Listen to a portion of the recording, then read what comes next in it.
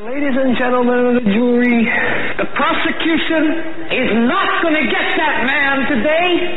No, because I'm going to get him.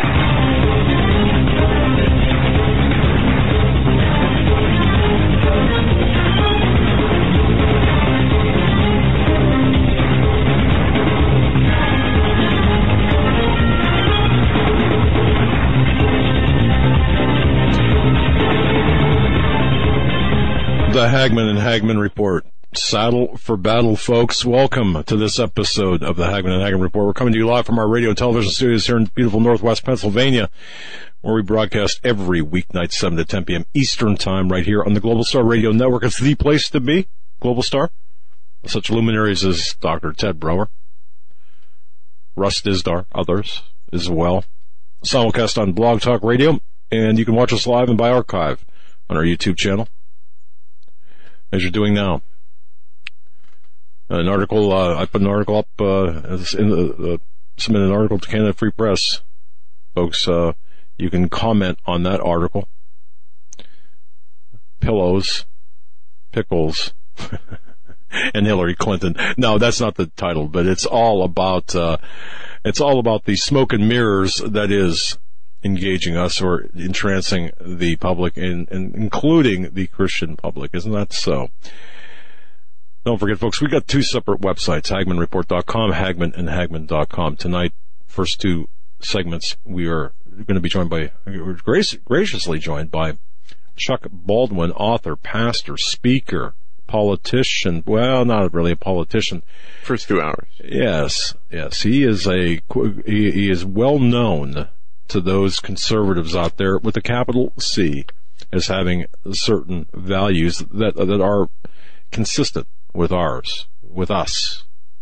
And he published an article on his website, chuckbaldwinlive.com, that he wrote, Obsession with prophecy, with Bible prophecy. The devil loves it. Man, I read that article, and I don't think I've agreed anymore with anyone else, but that article was fabulous.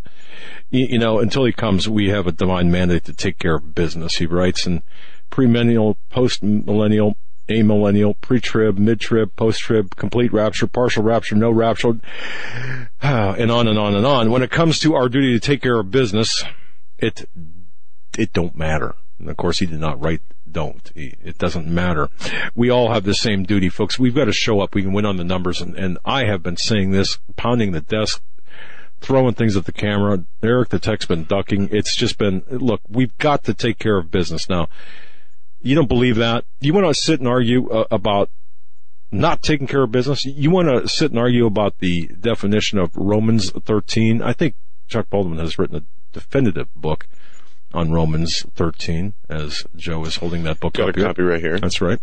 Romans 13, yeah. The true meaning of submission. And I'm going to tell you something. We are not, as Christians, we are not called to be wimps. I've said that before. We are not called to watch our wives be ravaged by the enemy. We are not called to be idiots, and we're not called to be stuck on stupid. And you know what? Christians need to hear this, because you're not hearing it from the pulpits. You're not hearing it from the other radio show hosts. You're not hearing from the TV people. You're not hearing it anywhere. No, and you're Quit right. being stuck on stupid. And there's a reason for that. And it's because there is a fine line between what we are called and supposed to do and when we're supposed to take a back seat or actually submit. And I think the pastors, most of them, as well as many of the congregation who don't read the Bible, who don't pray to the Lord and ask for discernment, they don't understand where the line is. Yeah. Well, you know what? We have Chuck Baldwin on. Yes, we do. Oh, okay. I didn't want to take up his time. He can explain this, but this gets me. This really gets to me when yes, people say, "Look, you know, I'd have to decide. I'd have to stand there and pray. If somebody's attacking and raping my wife, I don't know if I would. I don't know if I'd kill him or shoot him. I don't know. I don't. Well, like Russ said, again, stuck on stupid. And I want to give this one example. Then we'll bring Mr. Baldwin on. Russ Dizdar gives an example. He talks about a time when his family was threatened, specifically his younger daughter, and a van came to their house, and there were apparently some gang members or some troublemakers. I know exactly what you're talking about. I talked about that this weekend. one of them was coming along the side of the house to the glass doors in the kitchen, and Russ had a shotgun, and he said to the Lord, Lord, I'm going to shoot this guy if he comes in my house. And what he ended up doing is seeing the light switch, and he turned the light switch on and off 3 or 4 times real fast, the outside light, right, and scared the guy away, and the guy left. Now, I understand saying the prayer. When there's time to pray, yes, you can do that. If there's only time for action, you must protect those around you. And the Bible says you're an infidel, basically. The Bible says those who seek to save their life will surely lose it, but those who lose their life for will gain there. All right. Well, I'll tell you what. Without further ado, let's get the pastor on. Pastor Chuck author, pastor, Politico. I shouldn't say that. Great prolific author, writer. Dr. Baldwin appeared on Ted Broer. With Ted Broer back in February of this year. What a fantastic show. Mr. Baldwin, I'm so sorry. Chuck Baldwin, welcome to the Hagmann Report. Doug and Joe, great to be with you. Just call me Chuck. Okay, will do, Chuck. Thank you so much. Sorry about tripping over my tongue there. I do that often. Oh, man, I'll tell you what, I'm fired up. I'm fired up to have you. You wrote a fantastic article, as far as I'm concerned, Obsession with Bible Prophecy. The Devil Loves It. I couldn't agree with you more on this. I don't know. Thank you for writing it, because it needed to be said. Well, thank you very much. I thought it did need to be written, and that's why I wrote it. And I'm really chagrined at my brothers and sisters in the Lord and the way that they have taken such a passive position on so many things, and how so many of them have been, I think, distracted by Bible prophecy. And they've used that as an excuse, basically, to not be in the freedom fight.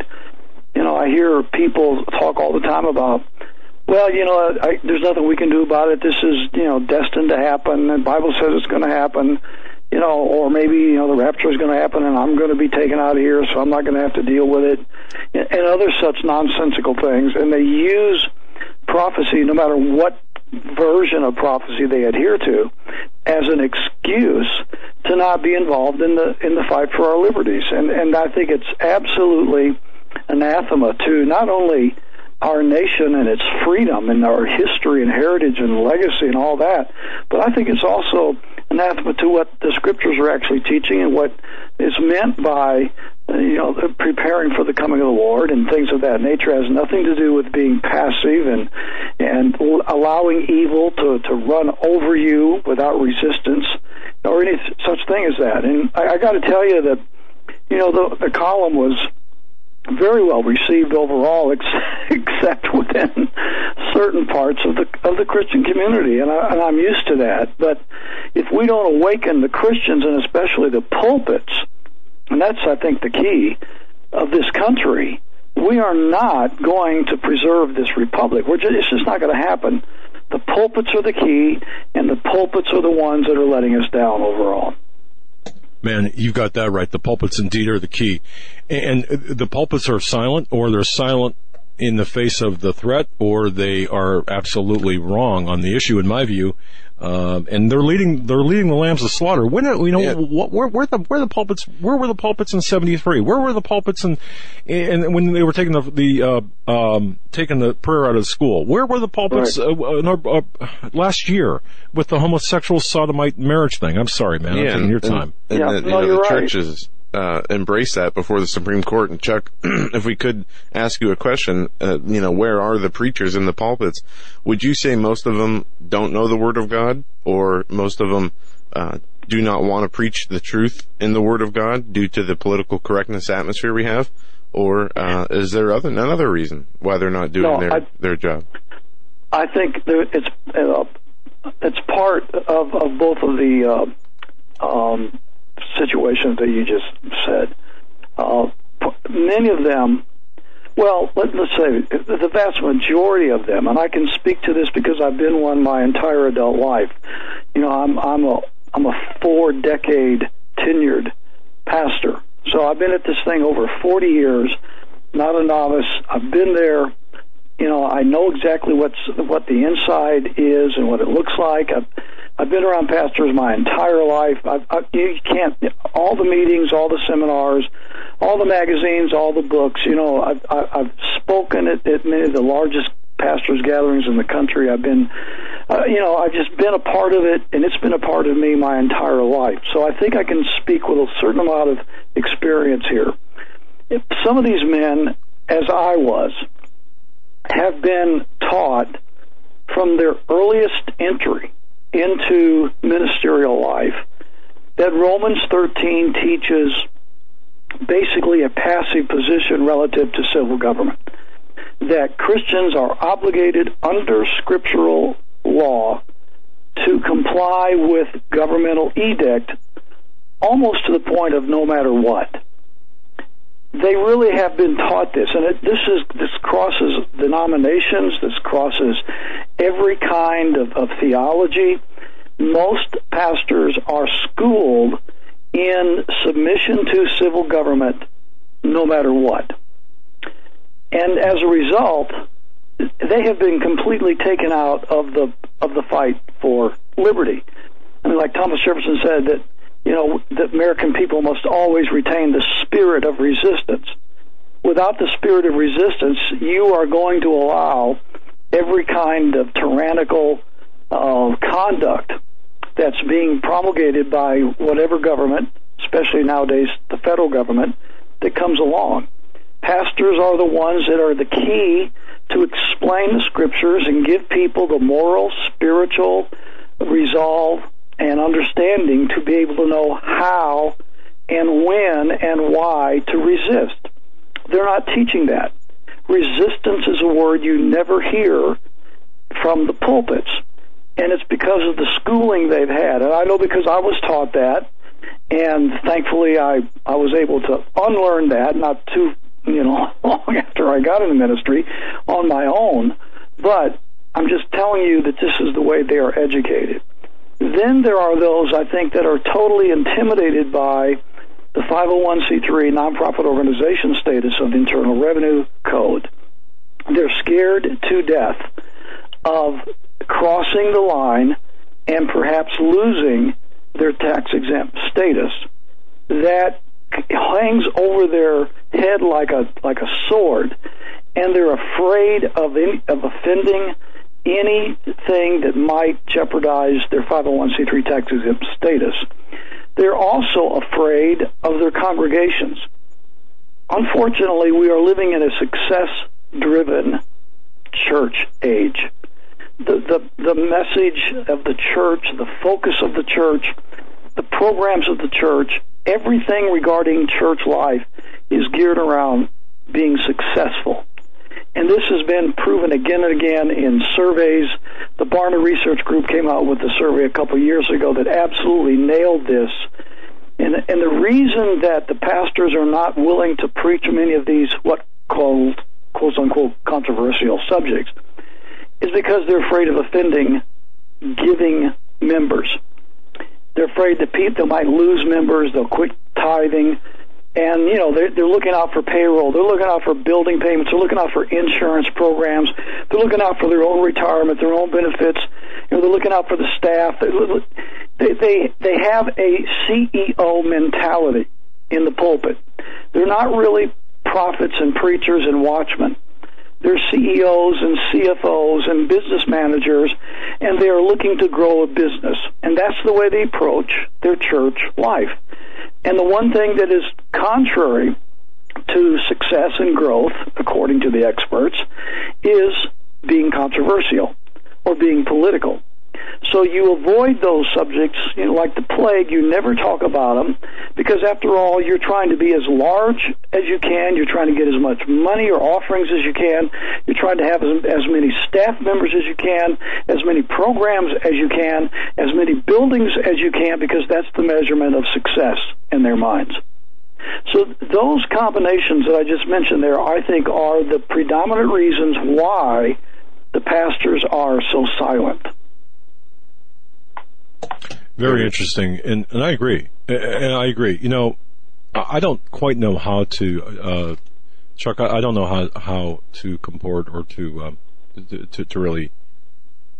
I don't know how a pastor does it these days. I just don't know, given the fact that the scrutiny of the government is always on the church. If you're a 501c3, I get that, but how can you really be honest with the congregation? As watchmen, and I consider us watchmen, we are by far not pastors, not ministers, don't claim to be, don't want to be. We're just guys. Joe and I'm his father, so I can, kick his butt a little bit, but we're just plain old guys. Sure. Who know their Bible to a degree and see the writing on the wall. Yeah. So you guys do a great job. Well, thank you, Chuck. But it's people like yourself who write definitive treaties on Romans 13, and in my view anyway, and of course talk about this Stockholm syndrome under which we're all under. I believe that to be the case. It's people like yourself who are going to make the difference, because if we don't stand up as Christians and push back, and I mean push back by saying no, we're not going to allow the mass slaughter, the continuation of the mass slaughter of unborn babies, and we're not going to allow Christians to be run roughshod over baking a refusal to bake a homosexual cake or cake for homosexual marriage. We're going to stick to our principles, stick to our guns. We don't have that. We don't have that leadership anywhere, do we? No, we don't. Now, you've mentioned abortion. Let me give you a couple statistics that's probably going to surprise you. According to some recent research, and I have this posted on my website, 70% of the church goers in America never hear the subject of abortion mentioned from the pulpit. Okay? Think about that. 70%. That's churches across the board, regardless of denomination. 70% of the church members in America don't ever hear and have never heard the subject of abortion mentioned from the Scripture, which means the pastor isn't teaching the value of life and when life begins and what God says about life, the importance of preserving life, et cetera, et cetera. They've never heard it. All right? Now remember that when I tell you this next statistic. According to recent data, 70%, the same figure, of the women and girls who obtain abortions claim to be Christians. And most of them go to church on a regular basis. Let that sink in, folks. That sink in is right. Yeah. So when you talk about, resisting, we're not going to put up with abortion as Christians. 70%, if this data is accurate, and even if it's not, I mean, the percentage is overwhelmingly to the point that we know it's a majority of the women and girls that are getting abortions, that are going to voluntarily walking into an abortuary and asking an abortionist to kill their baby. 70%, according to the latest survey, are Christian girls and women. That's a sad number. But at the same time, 70% of the Christians are not even hearing anything about it from the pulpit. So those are two separate and independent surveys, not joined together, and yet it's the same figure. So the Christians are receiving no instruction, no leadership from the pulpit in perhaps the most quintessential moral issue of our generation, abortion on demand under the law, and yet Christians, by the large majority, don't ever hear it discussed from the pulpit. They have no scriptural reference in their own mind and heart on how to judge it, how to make life decisions accordingly. And so at the same time, the vast majority of the young women and girls and women that are seeking abortions are Christian women. Man. So what is that? That's the fault of leadership. That's the fault of the pastors. That's the fault of the preachers and the Sunday school teachers and the people in the churches who have the voice to be a watchman for truth. They're not doing it inside their... And that's just one issue. I mean, we can go down the list and talk about every issue, including you talked about Romans 13. We're talking about self-defense. You led off talking about the right of Christians to defend themselves, and even if that means killing an assailant in the defense of life. They're not talking about it. They're not teaching these scriptures to the people. We have a generation of Christians totally ignorant as to what the Bible says about the vast majority of the issues that are affecting us in our society. I mean, really, stop and think about it, guys. Joe and Doug, if we had the kind of preachers in 1775 and 1776 that we have today, there would be no United States of America. There would have been no war for independence. There would have been no Bunker Hill. There would have been no Declaration of Independence. There would have been no Constitution. There would be no United States of America. We would still be a British colony had we not had the kind of preachers in colonial America that were willing to stand up and teach their people the truth about liberty and the related issues and how to apply those to the situation at hand, and gave them the moral courage and the resolve to be able to stand against the crown as it was oppressive and fight a war for independence. And guys, I want to tell you, and the people that are out there listening, and you got a wide audience across America, most of them probably go to church somewhere. I challenge every church goer that's listening to me right now, the next Sunday, the next time you go to church, ask your pastor this question and press him for an answer. Don't let him just slough it off. Ask him this question. Do you think our founding fathers were scripturally justified in fighting our war for independence? Yes or no? It's a yes or no answer. It's very simple. Were the founding fathers scripturally justified in fighting our war for independence from Great Britain? And I'm telling you, what you're going to find is most of them are going to hem and haw, and they're going to give you all kinds of double talk. Most of them are not going to want to answer that question, because the vast majority of them today actually believe in their hearts that our founding fathers were sinful and wrong when they revolted against the British crown. And they go back to this fallacious interpretation of Romans chapter 13. At the same time, this is what gets me about all this. At the same time, every Independence Day, on or about, whatever Sunday is, right around Independence Day, they will have patriotic services. They will wave the American flag. They'll sing the patriotic songs. They'll get up and talk about how grateful they are to live in a free country, and they'll go on and on about it. And at the same time, in their hearts, they believe that our founding fathers sinned against God when they rebelled against the crown. And yet they're going to get up and extol the freedoms and the liberties that we enjoy, or did enjoy anyway, as a nation that broke away from Great Britain. So wait a minute. They say we were birthed in rebellion against the Scripture, not against the crown. We were birthed in rebellion against the Scriptures. But they won, they prevailed, so now we have a free nation because of the sacrifice of these guys that were rebelling against God the whole time.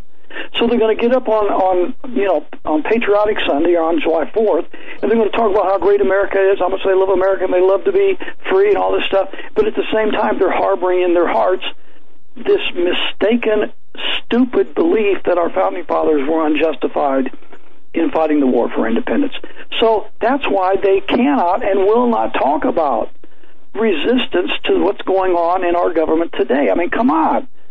If they don't believe that our founding fathers were justified in resisting the British crown in 1775 and 6, how in the world are they going to come to grips with in today's economy, in today's society, standing up for freedom and liberty in their hearts? You see what I'm saying? They're battling this moral inconsistency in their hearts, and the reason is because of this fallacious interpretation they've been taught regarding Romans 13.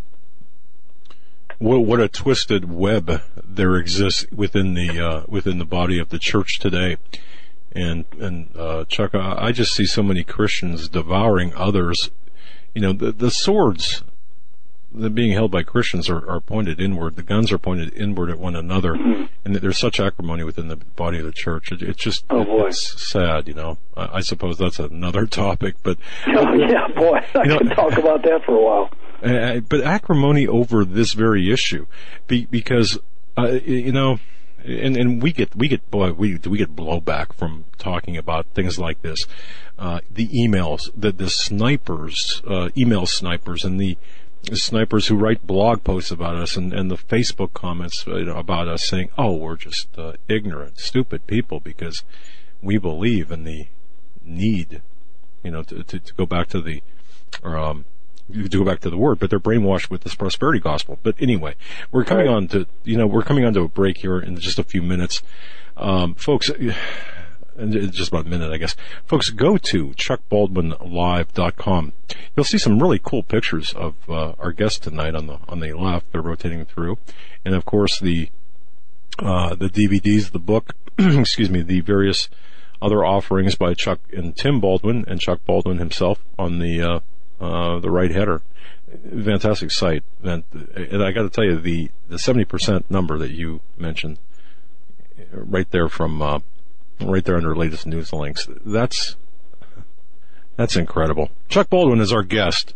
Chuck Baldwin Live. One of the best books I read, Romans 13 by Chuck and Tim Baldwin. Seriously, it put things in perspective. The things you guys argue about, the things you guys discuss sometimes, or argue, perhaps, I don't know. The Freedom Documents, America's most important documents, compiled all in one book. Love that as well. You could spend a lot of time on Chuck Baldwin Live. We're so lucky to have him tonight. We are so fortunate to have him for an extended period. He's been gracious enough to carve out a block of his time. And this man is a busy man, folks. Karen from Rome, our heart goes out to you, listening. The earthquake. Constance from France, thanks for listening. Mark, Judy, and I can't read that last name, from Germany. Stay tuned, we're going to be right back.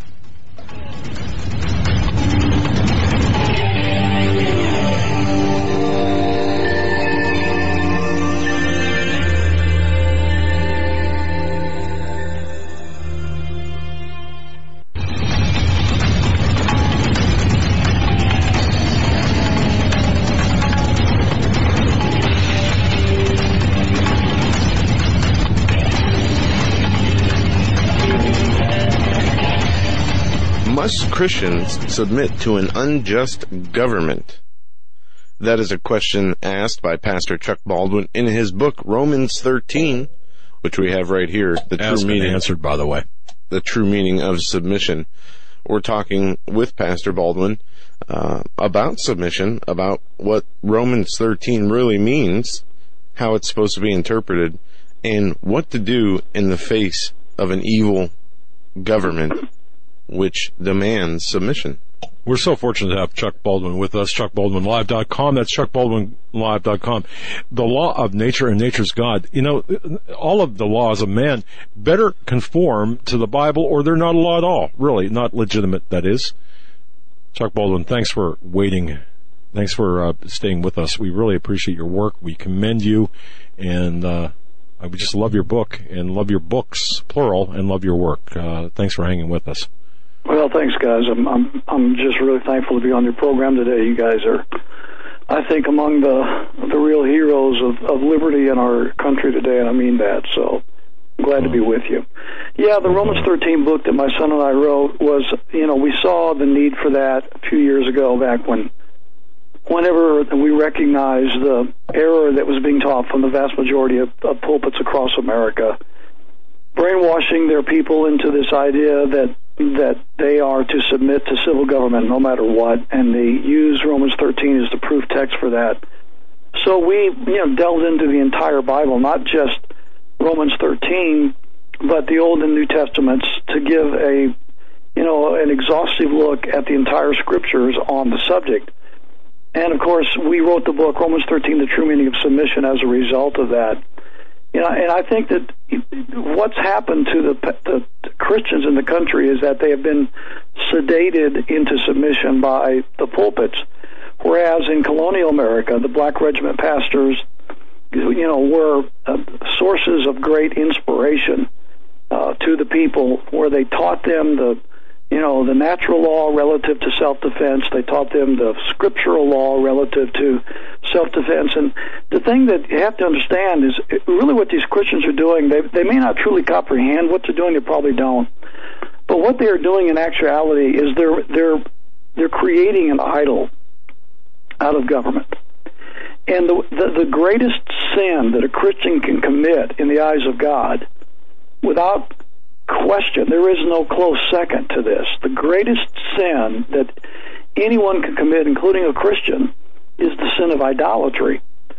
And whenever we put government in the position that it has been placed in the ideas and the hearts of most pastors across the country, what they've actually done is made government an idol.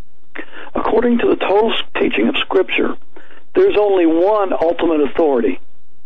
The higher powers of Romans 13 do not represent the highest power. The highest power is God, the Lord of the highest. He is King of kings. He is authority of authorities. Therefore, all human authority, no matter what type it might be, is limited and jurisdictional in nature. It is not unlimited. It has a defined parameter and sphere of responsibility given it by God.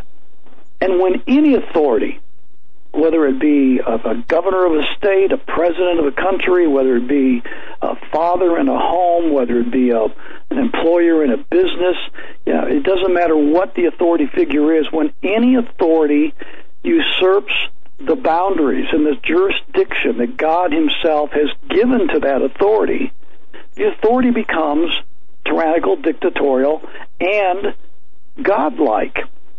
And at that point, to submit is to commit sacrilege. It's to commit idolatry. I'm not sure that Benjamin Franklin understood all of the spiritual ramifications of what he said, but what he said was absolutely right. Rebellion to tyrants is obedience to God. And that's a scriptural principle. For example, let me just give you another illustration to see if people can get their heads around this one. If a father or husband in the home becomes abusive, tyrannical within his family, and he thinks that because he's the head of his home, under the Scripture he has been given a position of authority in the family. Okay, that's very true. So does that mean that this father, this husband, has the scriptural right to take his fist and beat up his wife, or beat up his children, or force them to do all kinds of sinful things that are against the laws of nature, against the laws of God? But he says, I am an authority. I'm the head of my home. God has made me the head of my home. Therefore, you've got to submit to me no matter what. So I can beat you, I can abuse you, I can force you to do things that are against nature or whatever, and you have to submit to me because God says it. Romans 13, I'm an authority. Ephesians chapter 5, submit to your husbands, wives. Therefore, I can abuse you. There's not a person listening to me right now that would concur with that. There's not a pastor that would get up next Sunday and preach that to his church. No one would say that. We understand that the father and the husband has a limited jurisdictional headship in the home. He has no right to abuse his authority. He has no right to overstep his bounds of authority. He cannot claim scriptural justification when he does this kind of thing. Okay, if that's true in the home, in the family, which in the eyes of God, the family is the bedrock of all society. I mean, the family came before government.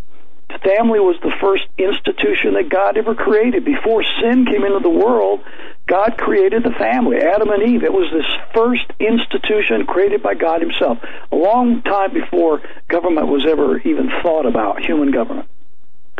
So you're going to tell me that we expect a husband and a father to limit his authority to certain moral and spiritual parameters, and he cannot violate those without violating the law of God, but at the same time a civil government, which is inferior to the family government, can usurp its power, it can usurp its constitutional boundaries and duties, it can usurp the parameters and the jurisdiction that God has given to it as an authority over the lives of civil affairs, and yet there can be no resistance. Would we expect a wife to submit to an abusive husband and tell her she doesn't have the right to lead, she doesn't have the right to resist, she doesn't have a right to stand her ground against that kind of conduct? Well, no, we wouldn't say that. So you're telling me that a citizen of a free country, when they are confronted with a dictatorial, tyrannical type of government that refuses to submit itself to the highest authority, which is God, and they usurp the boundaries and the jurisdictions which are prescribed to it by God, and they abuse the citizens under their authority, that the citizen is supposed to sit there and take it passively, sheepishly, and then quote Romans 13 and say, well, God says this is what we're supposed to do. It's ludicrous. And yet this is what's being taught, and that's why Tim and I wrote the book, Romans 13, The True Meaning of Submission, to try and help Christians understand the error that's being taught and to give them the scriptural resources that they need to be able to stand for these principles that we all know to be true. Amen. And a great example of, are we supposed to submit to an evil government? How are these lines drawn? What does the scripture tell us? And one example that I love to talk about is Daniel. In chapter 3 of Daniel, it explains the king of Babylon, Nebuchadnezzar, setting up an image of gold, a huge image of gold, that when the sounds of the instruments were played, that all the kings, servants, princes, governors, captains, judges, treasurers, sheriffs, counselors, and all the civilians were to bow to this statue. And those who did not bow were going to be put inside of a burning fire, in a furnace, for their disobedience. And in the story, it is described that the Chaldeans came against the Jewish people and said, King, the Jews refused to bow to the image, and Nebuchadnezzar was full of fury that they would not bow down to the image, keeping the commandment of God. So Nebuchadnezzar heated the furnace 7 times hotter than it was, and commanded that these men be thrown into the furnace for not bowing down to the statue. And they were thrown in the furnace, and a 4th man was seen in the furnace, and it even burned the soldiers who threw them in the fire. But the 3 Jewish men who would not submit to Nebuchadnezzar did not have a hair on their head harmed. And this gives us a perfect example of what we are supposed to do in a time of making a choice, of having to submit to an evil, ungodly ordinance or law, you just or don't do stand by God. Right. You do not bow. You don't bend. You don't do that. So but there's an element in this that is not, talked about really, and that is the faith of these Jewish men.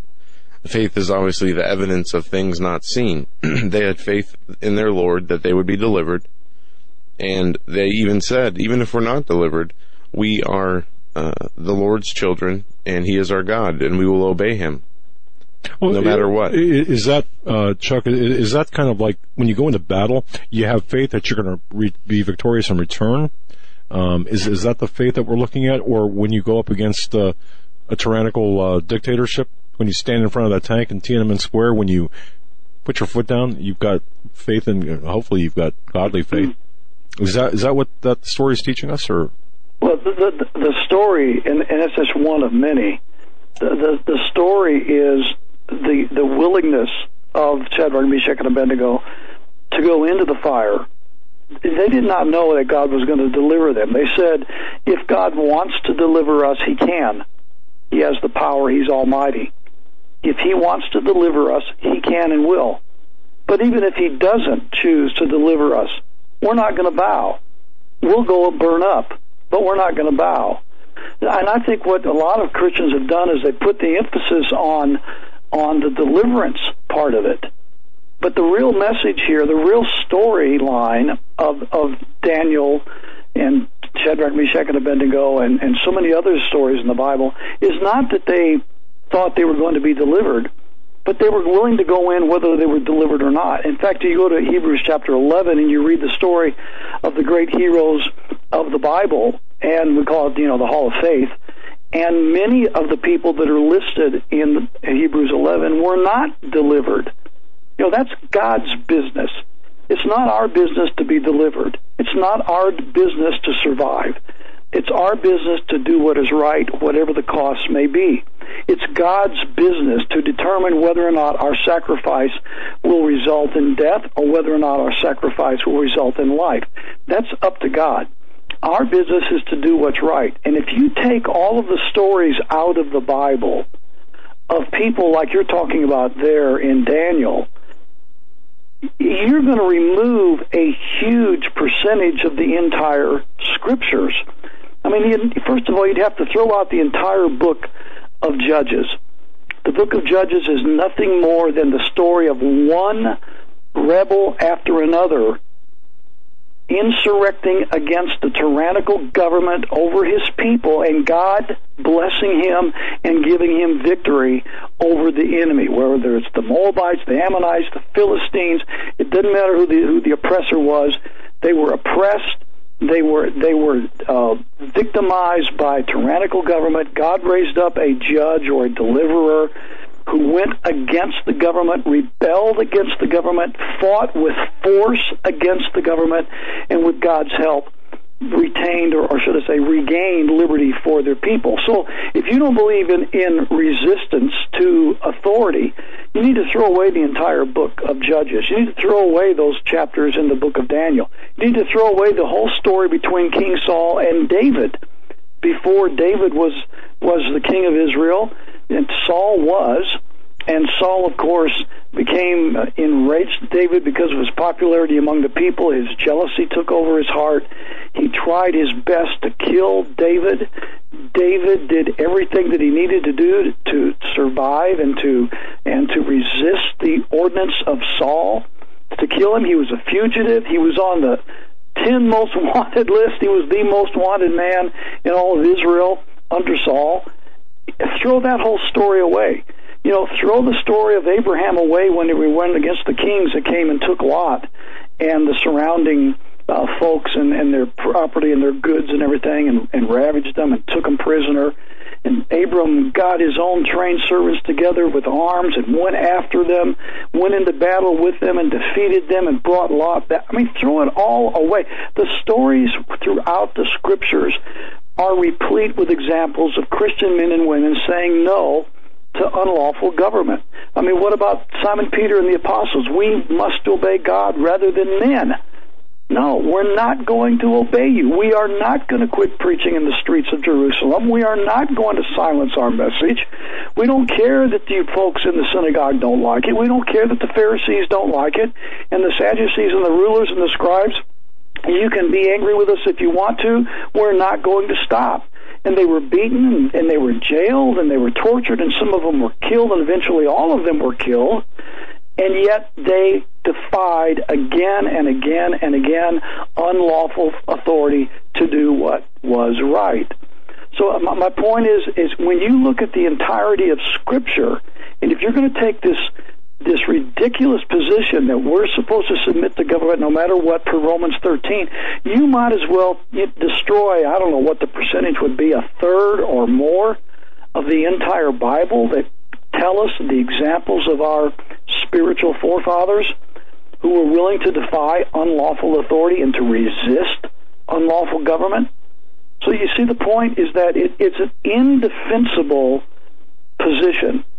And it defies not only our own history as Americans, it defies the history of our spiritual forebears in the Scriptures throughout. What about the Anabaptists who refused to submit to the Romanish Church in the Dark Ages? What about the Reformers that brought about Reformation in Switzerland and Germany? What about the Puritans and the Pilgrims, that defied their authorities in Europe? What about our patriot forebears and our colonial preachers in New England of that era that defied the unlawful conduct of the king and so forth? I mean, come on, you're going to go back into the entirety of world history, and you're going to see the examples of Christian men and women, along with some non-Christian men and women, that were willing to stand up in the face of tyranny and resist. And yet you're going to say, well, Romans 13 says we're supposed to submit here in 2016, and we know more than we do. We know more than Calvin. We know more than Zwingli.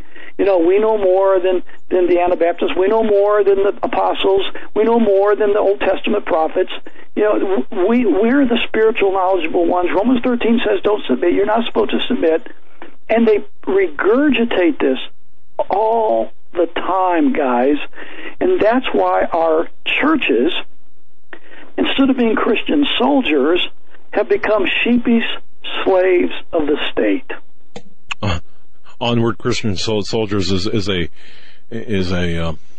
antiquated concept as well as a song, apparently. I see this, and I see the pardon the term, the way they have bastardized the Scripture. Many have done that, taken everything out of context, or not measuring it by other passages in the Bible, other scriptures in the Bible. I understand that.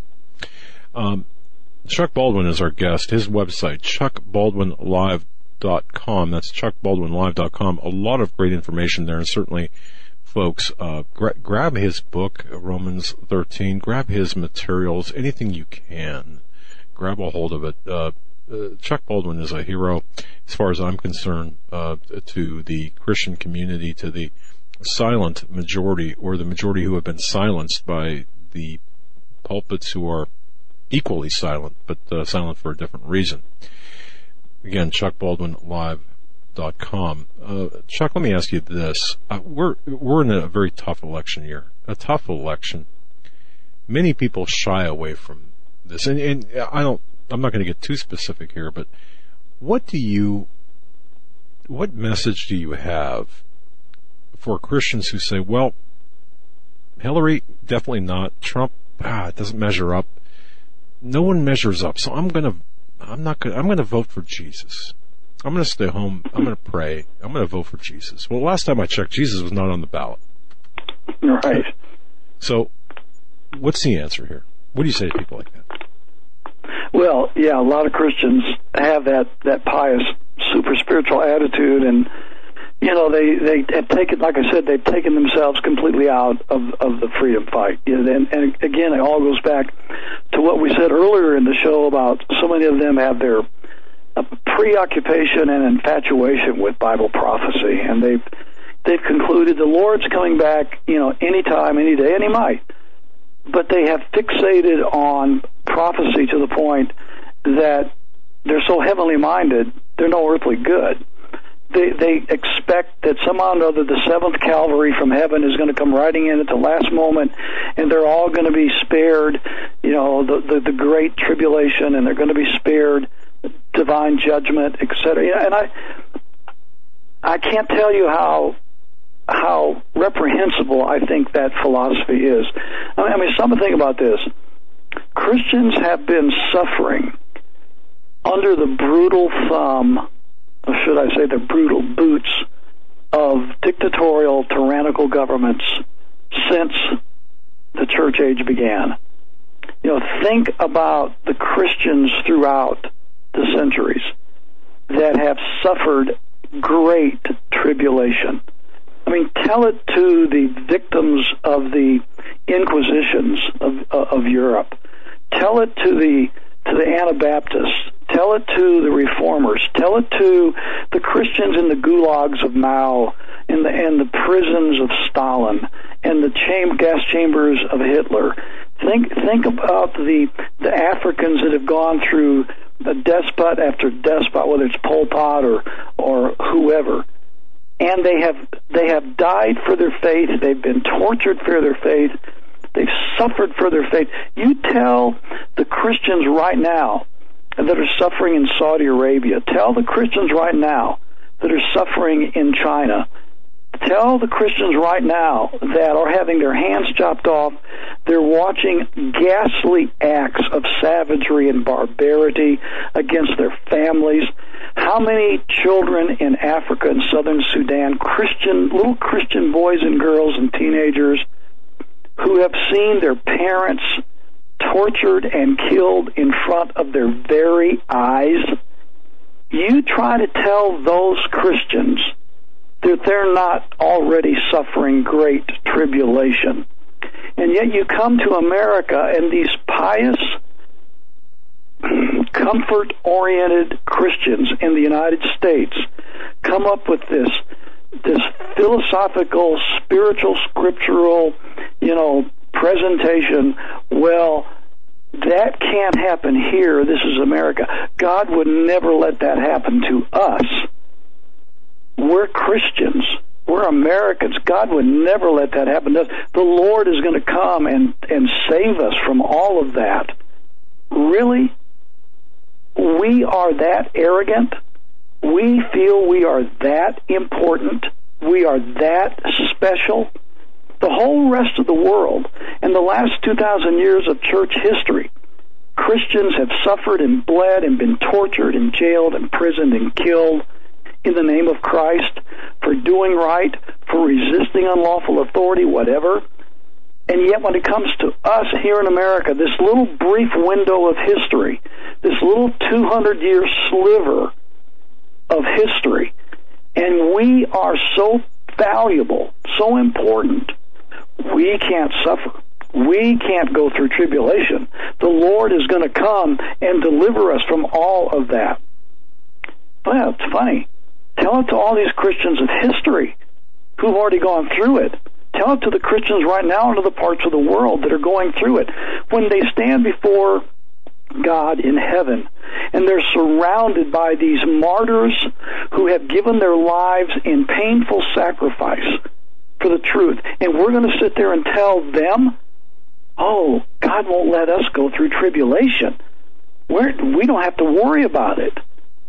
And so they surrender, willingly surrender to evil and allow their future posterity, children, grandchildren, etc., as sure as we're talking today, are going to grow up in tyranny and oppression because we, the adults of this generation, especially the Christians and pastors, are not willing to fight to preserve liberty for our children and for our grandchildren. So, to me, it is a reprehensible, disgusting philosophy that these Christians have adopted, that somehow or another the Lord is going to come and bail us out. We don't have to struggle. We don't have to stand. We don't have to pay a price. We don't have to sacrifice. We can enjoy all the blessings of this modern, comfortable lifestyle. Can't give up anything. Can't sacrifice anything. And the Lord is going to come and take us away. We're all going to escape. We don't have to worry about it. And so we don't vote, or we don't get active. And again, we had an example right here in our own backyard. Chuck, I'm gonna okay. Hang on just one second. You can return with that example. What a good cliffhanger that is. Chuck Baldwin is our guest. So kind to stay another 2 segments with the Hagmann and Hagmann Report. What a great guest indeed. Author of Romans 13 with his son. Also, many other items on chuckbaldwinlive.com. Folks, go there and shop, okay? Read, understand what this man of God is saying. I mean, it's our duty to stand up, not to be pushed down, to stand up and take care of business. We're right back. Stay right there.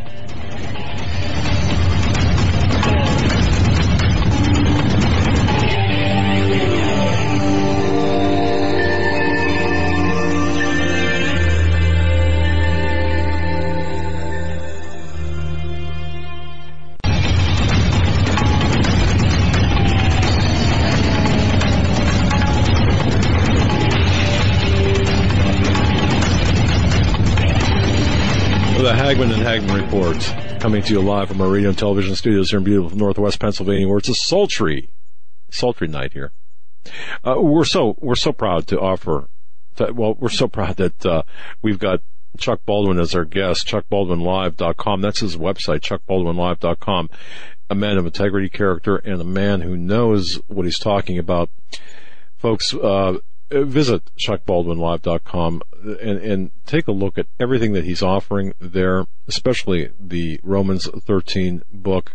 Educate yourselves, because when you take Romans 13, compare it to the Bible, compare it to what the Bible says, you're going to find the word rightly divided. I hope I'm using that in the right context, but I do suspect that you will understand how Romans 13 has been used for nefarious purposes by those people who don't know what they're talking about or intentionally talking about the wrong usage of that.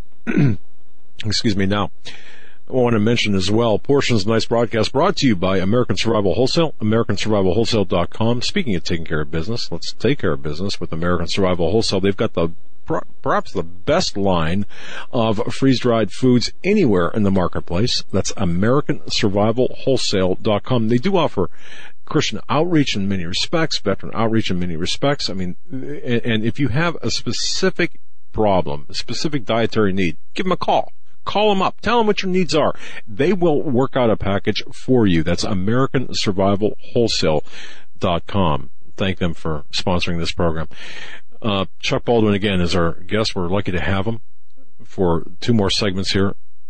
And he was relating a story. The last segment we were talking about the elections, I'll just vote for Jesus in this election, hold out. Folks, you know what I'm talking about. You know what I'm talking about. And I love this statement. Some people are so heavenly minded that they're no earthly good. Meaning to say, not disparaging to the extent that prayer is not necessary, but meaning to say, look, faith without action is dead. In my view, anyway. That's how I accept it. But Chuck Baldwin, take it away, sir. Well, yeah, that's exactly what the Bible says too in the book of James. No, I was recounting a story of talking about the indifference and apathy that Christians have and how they refuse to get involved in things civil and political, and then use the justification for it, saying, well, the Lord is coming soon, I'm not going to have to deal with this, we're going to be raptured out of here, which I'm not debating the actual theology and the correctness of whatever interpretation one may have. What I'm talking about is the attitude that people have in using the interpretation of prophecy as an excuse to not do anything, to not do the things they need to do. Jesus said, occupy till I come. Whenever that is, until he comes, we are to occupy. That's what he told us. The word occupy in the Greek means, as you've already said, take care of business. We have a lot of business responsibilities. We have family business. We have civil business. We have our vocational business. We have a national business. I mean, we have a lot of businesses as citizens and as parents and as fathers and husbands and so forth. So we're to take care of the various businesses that God has entrusted to us. We're not to use our interpretation of Bible prophecy as an excuse to lay down on the job and not do what we are supposed to do. And when I was segueing into a story that happened here locally in our own county, where my son, who was an attorney in Fayette County, where we live in Montana, and in the course of one of his cases, he uncovered blatant corruption inside the justice system of the county, especially as it went to one individual in this county. And the office that he held was of such key importance to the entire judicial system that the corruption emanating from his office spilled over into other offices. Tim had irrefutable evidence of corruption inside that office here in Flathead Valley, and he went public with it. The media picked it up nominally. They printed a couple stories, and then that was it. But it became noticed enough that I'm sure every pastor in this valley knew about the corruption of their own local justice department. What did they do? They did absolutely nothing. They said nothing to their congregations. They did not bring it up. They did not rally the people in the defense of liberty and justice in their own community, in their own backyard. You know, guys, if we are willing to allow corruption in our own backyard, in our own local justice, in our own local court system, I think we are kidding ourselves if we think that somehow we're going to rally around a great national cause and we're going to stand for some great national movement and bring national change to our country. You know, if we can't do it in our own local county, city, municipality, our own backyard, to think that we're going to do it on a national level, I think is just a wild imagination. But that just illustrates a little bit of the indifference that has taken over our pulpits and our churches. Think about what would have happened. What would have happened in this county? And I promise you, this kind of corruption that was uncovered here, this is a conservative, God-fearing, small community. I mean, this is one of the best places, in my opinion, the best place to live. It's a wonderful place, wonderful people. The vast majority of people are honest, God-fearing, hardworking people, et cetera, et cetera. You got this one example of corruption and you refuse to do anything about it. If the pastors would have gotten up in their pulpits as soon as it was discovered and it was said, folks, we cannot stand for this. If God is for anything, He's for justice. He's the God of justice. One of the requirements for civil leadership is that they be men and women of justice. That goes back to the teaching of Samuel, the prophet, in the Old Testament. That the fear of God and the love of justice are the two main attributes that any civil leader should have. So we have in our own backyard a civil official who is thoroughly, totally, now knowingly corrupt. We cannot allow this. We need to petition our city council. We need to petition our people in government to get rid of this man and to clean up this office for the justice of the people of this county, to make sure that people here get a just hearing in a court of law, etc. If they would have done that, you know and I know that almost overnight that individual would have been removed from office, or he would have resigned. That office would have been cleaned up. There would have been someone else take his place that had integrity, and that issue would have been resolved, and we would have a better community today. The pastors could have done it. They did nothing. The man is still there. The corruption is still there. The injustice is still there, and it's the pastor's fault. And that's the story that's going on in communities all over this country, and the reason is the pastors have taken themselves, and by doing so, their congregations, out of the freedom fight. Amen. Yeah, paging Buford Pusser from 1974. Folks, Chuck Baldwin is our guest, making a great point here. If we can't do this, if we won't do this, if we refuse to do this on clean up our own backyard, clean up our own messes, what makes you so sure that we're going to do this on a national level? That's a great point. Right. Change can only come from the individual first and the local level and work its way to the state and then federal level. We can't expect one presidential candidate to become elected and to change everything as we have seen. Where's the fire in the hearts of men? Where has that gone? It's certainly not being stoked by the fans of flames from the pulpits. You're right. And I just noticed a Pew Research poll about the belief in God and miracles now. It's at an all-time low. Yep. And I have to believe that Americans giving up on God. Yes, and it's on Drudge today. And I think that a lot of that, Chuck, is what we're seeing. Or I guess that would be a consequence. in this case, of the lack of Christian leadership, I suppose. Right. Yeah, the problem is not that America is rejecting the message of God or the message of the Bible. What is happening is they're not hearing the message of God or the message of the Bible. They're not hearing it. It's prosperity-oriented nowadays. It's prosperity-driven. It's success-driven.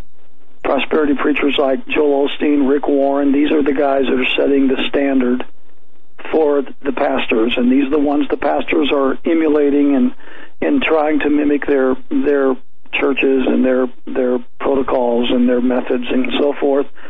As a result, they're not, between that and the 501c3 threat hanging over their heads of losing their nonprofit status, they're not hearing the message. They're not preaching the message. And the people are just hearing feel-good sermons. The preachers get up and they, for about 20 minutes, give a little sermonette, nothing convicting, nothing hard, nothing challenging. It's all fluff, facade. It's program oriented. It's kids programs this and youth programs this, and everybody has these programs, and it's a glorified social club. People aren't going to church to hear the word. They're not going to church to hear the message of truth. They're going to church to be with their friends. They're going to church to have a social contact, or maybe businessmen are going to church to have business contacts. It's all about, it's really, most churches today, guys, are nothing but a glorified social club. That's all it is. That's right. It's all about fellowship. It's all about fun. It's all about frivolity. It's all about food and recreation. And the kids play, and they have all this equipment. You go to the average church, if it's any size, and you'll see more money spent on the gym equipment and the recreation buildings for the kids to play in than you will the worship center for people to hear the Word of God. And they bring in the Starbucks coffee, exactly. And seriously, I went to a church not too long ago, where that's they had all this fancy musical equipment and these big screens, but the word was so soft. I mean, the teachings were so soft. The message was so. It was like pablum, it just didn't resonate. And I thought, man, for all of this money that could be spent, they had to go throw it on Starbucks and projectors and music. But that's just me. And I think I'm not alone in that. Chuck Baldwin is our guest, chuckbaldwinlive.com, folks. If you haven't checked out his website, do so. Romans 13, his book written by Chuck Baldwin and his son. Many other items available on his website as well. Please, folks, visit that.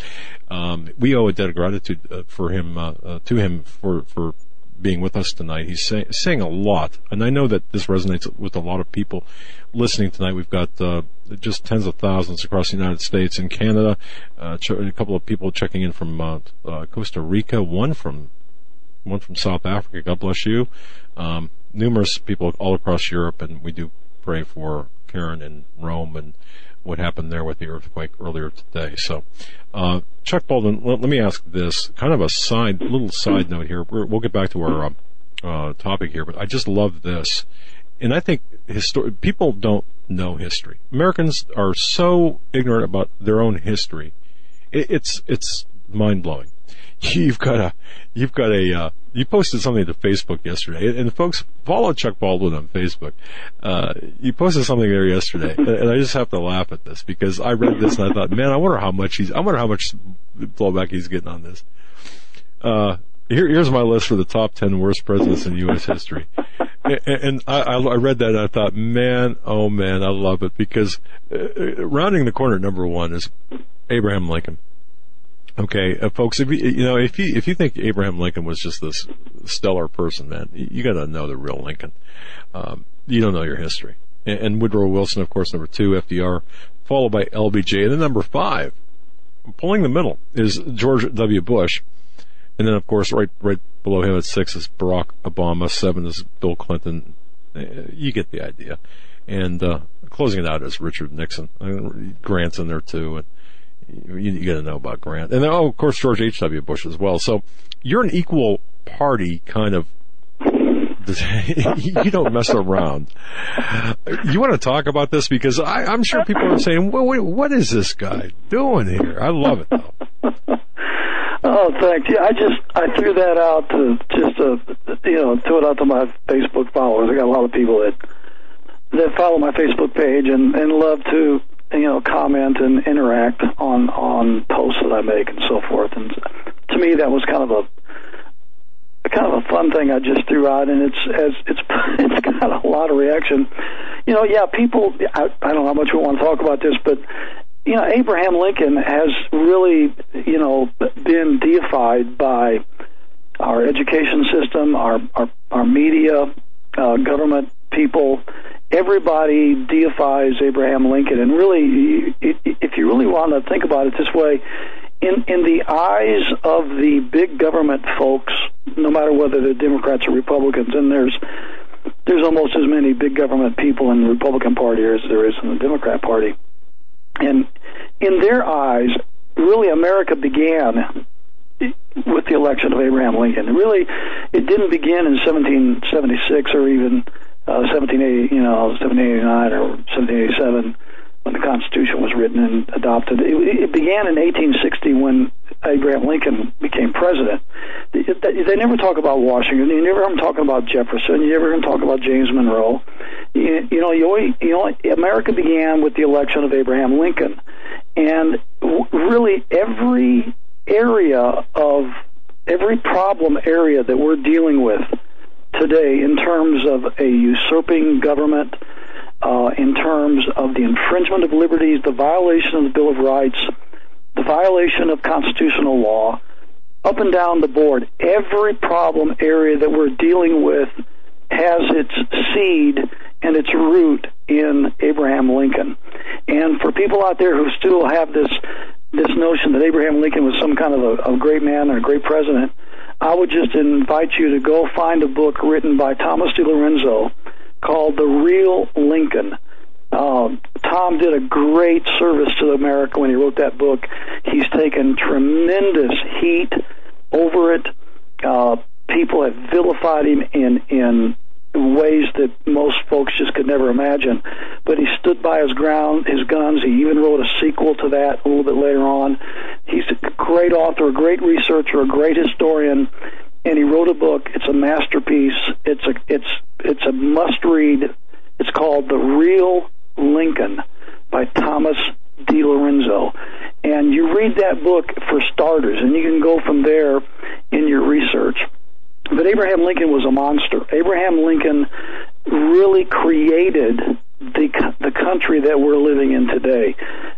He truly reinvented the United States. He forever, for the most part, for all intents and purposes, expunged the Washington Jeffersonian model of government that our founding fathers adopted in the Constitution and the Bill of Rights. He basically threw that in the wastebasket, and he created this imperial presidency that we've been dealing with for the most part, and seems to grow greater and greater with each administration. And so, when you look at the problems of America, they began with Abraham Lincoln. That's why I put him at number one. And rightly so, because I've read that book. I've got that book we have that book in our library, as well as a couple of others. And you're right on the money. And I think, really the relevance here, of course, is the groundwork was laid by Lincoln. And of course, if everyone knows how our history, our American history, has been revised, and how people are not paying attention to those revisions to depict Lincoln as this grand savior of things.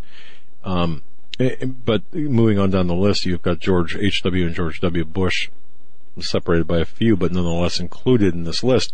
And I look at them, I really agree with you, because I do believe this slippery slope that we're on, this path to becoming, not being a Christian nation anymore, was greased by the Bush family as well as the Clintons. This I often say we don't have a problem in this country with intolerance. We've got a tolerance problem. And I really think that Chuck, I think that really became part of the lexicon here in the environment under George W. Bush. Do you agree? I mean, we wouldn't have this Islamic problem. Okay, because Obama was a product basically of George W. Bush. We wouldn't have exactly Obama. Right. So yeah, I mean, this all fits together, doesn't it? This, and of course, is a consequence of inaction. All of this. Well, I've researched this a lot, and I've been doing it since Bill Clinton was governor of Arkansas. My family hails from Arkansas. Almost all my kinfolk are in Arkansas even to this day. I'm really familiar with the state and have a lot of affection for the people there, and I know it quite well. Whenever he became governor of Arkansas, and then some of the stories began to come out about all that was happening in Mena. And I know L.D. Brown personally. I had him on my radio talk show back in the 90s, and we, talked about his book that he wrote about the Clinton scandals, and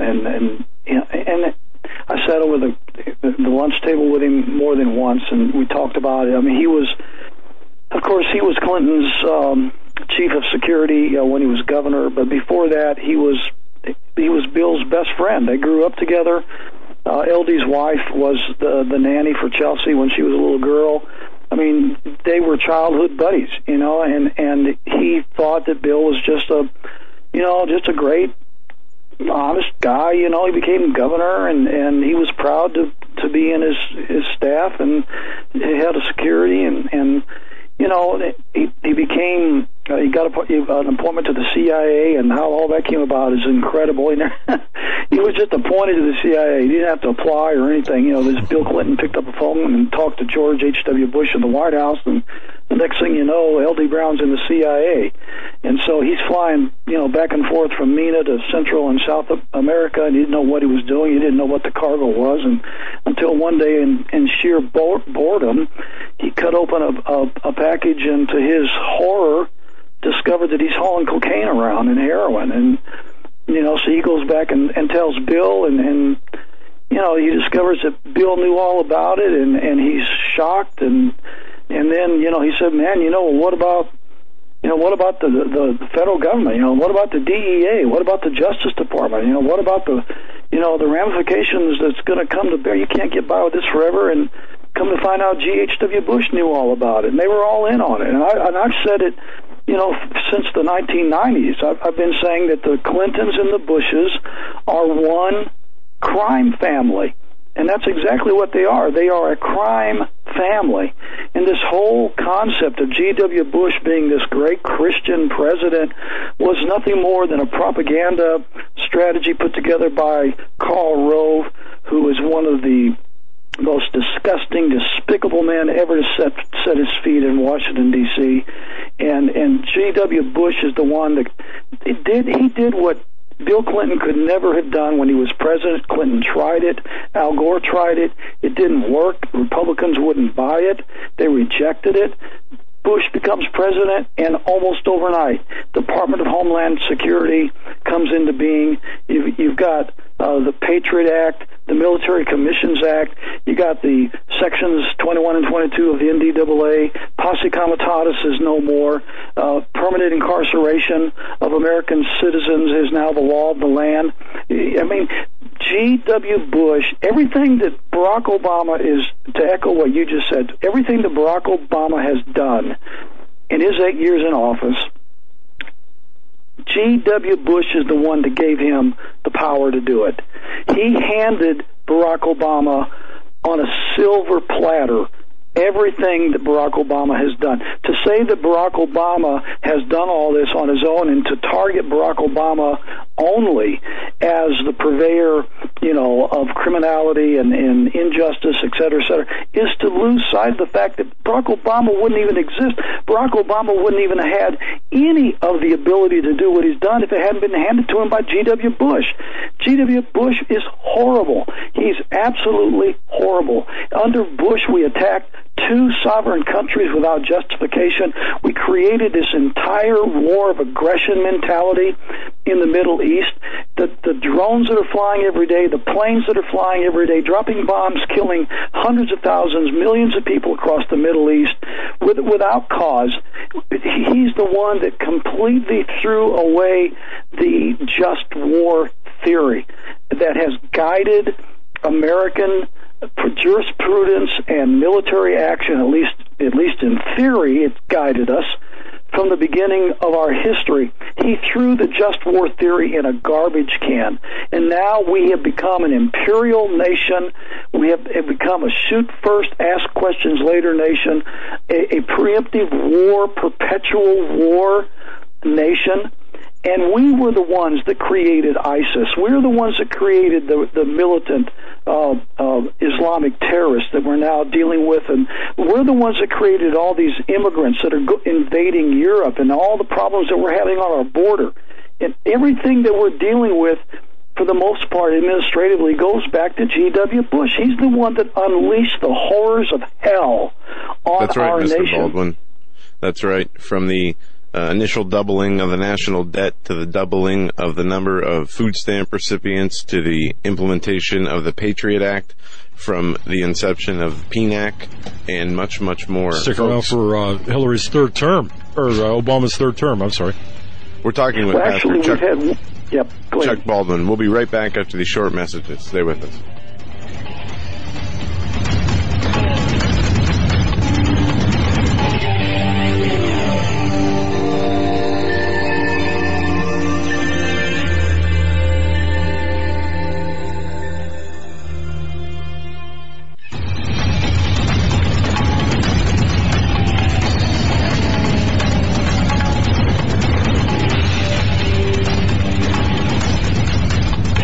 Guest for the remainder of this segment is Dr. Baldwin, Pastor Chuck Baldwin, author of Romans 13, The True Meaning of Submission. We're talking about a number of things, and in this segment, Pastor Baldwin, if we could, let's get into some of the initiatives that you have ongoing, specifically those pertaining to the Second Amendment. You know, you're so gracious to us. We want to help you spread the word. We just love it. I mean, because you are showing the initiative. People say, well, what can I do? Well, visit chuckbaldwinlive.com, right? I mean, so we want to give you the opportunity to take us wherever you want to go. It's your time right now. We won't interrupt. And if whatever you want to talk about from your various initiatives, to your foundation, to your fellowship, whatever. So take it away. Well, thanks, guys. You're gracious hosts, and I just want to, since we're talking, I can talk to you one-on-one. I just want to tell you how much I and thousands of other Americans across the country appreciate the work that you guys are doing. I mean, to get on this program every day for 3 hours and address the issues you do and bring up the salient issues that the American people need to be aware of. I mean, I did a radio talk show for 2 hours a day for several years, and I know the workload that goes into it, the prep time that goes into it. People just have no idea unless you've ever done it, the preparation and the study and the research and everything that it takes to put on a 3-hour show every day. You guys just really deserve a lot of credit, so I don't want to be remiss in telling you that. But I would like to talk about, I'm glad you brought up the Second Amendment, because I think it really goes hand in hand with the Romans 13 issue that we talked about earlier on the show. Back in 2013, when Obama and Feinstein proposed their, what they called assault weapon, really it was a semi-automatic rifle ban, if that bill would have gone through, every semi-automatic rifle would be banned by law, along with the extended magazines, and there would have been a national database created of gun owners, etc. When that first happened, again, this is 2013, what became very obvious to me was, again, the lack of response by the pulpits of America. The pastors were either saying nothing at all in defense of the Second Amendment, or they were actually going along with the government mantra and saying things like, well, if the government passes this law, outlawing your guns, then Romans 13 kicks in again, and you should give them up. Well, fortunately, enough of the rank-and-file American citizenry of all stripes and shapes and sorts rose up against that bill, and it didn't even make it out of the democratically held Senate, which was a shock to Washington, because they thought for sure it would pass the Senate. They weren't sure about the House, but they thought it was a done deal in the Senate. Well, lo and behold, the Democrats in the Senate even voted against the bill, so it never made it out of the Senate. So it was defeated. But there was no thanks to the pastors of America. And so when I realized that, my son and I, again, he's a constitutional attorney, we wrote another book called To Keep or Not to Keep, Why Christians Should Not Give Up Their Guns. And we go into the totality of Scripture, Old and New Testament, and we prove that self-defense is more than a constitutional right per the Second Amendment. It is a biblical duty. In other words, as Christians, we have a duty to protect life. I will go so far as to say that any Christian that does not and is not willing to exercise his responsibility to defend the life that our Creator gave us, he has denied the Christian faith, and he's worse than an infidel. And I base that on the verse written by the Apostle Paul to the Thessalonian believers when he said that if a man provide not for his own, and especially for his own household, he has denied the faith and is worse than an infidel. Those are the words of the Apostle Paul under inspiration of the Holy Spirit. Well, what does it mean to provide? Does that mean just food and clothing and shelter? Well, of course it means all of the above, but it also means safety and security. It's the duty of every parent to provide safety for his or her children. It is a duty. It's not a constitutional right. The Second Amendment doesn't provide us with the right to keep and bear arms. It simply recognizes the duty that we have under God to keep and bear arms. We get no right from government. Everything comes from our Creator. Our founders were just sagacious enough to put into our Bill of Rights the protection of the liberties and the rights that God gave us.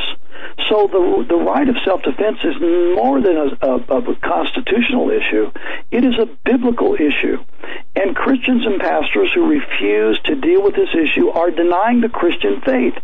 They are not allowing the people in their congregations, in their churches, within their influence, to become aware of their scriptural duty and mandate under heaven to defend themselves and their loved ones. In the natural kingdom, even a little bird that has no real aggressive or offensive capability, if they sense a predator nearby the nest where the young are vulnerable, that little bird will feign a broken wing or whatever. We all know the story. We'll pretend that it's easy prey, and the predator will follow it and try to capture it, doing that to lead the predator away from the little ones on the nest.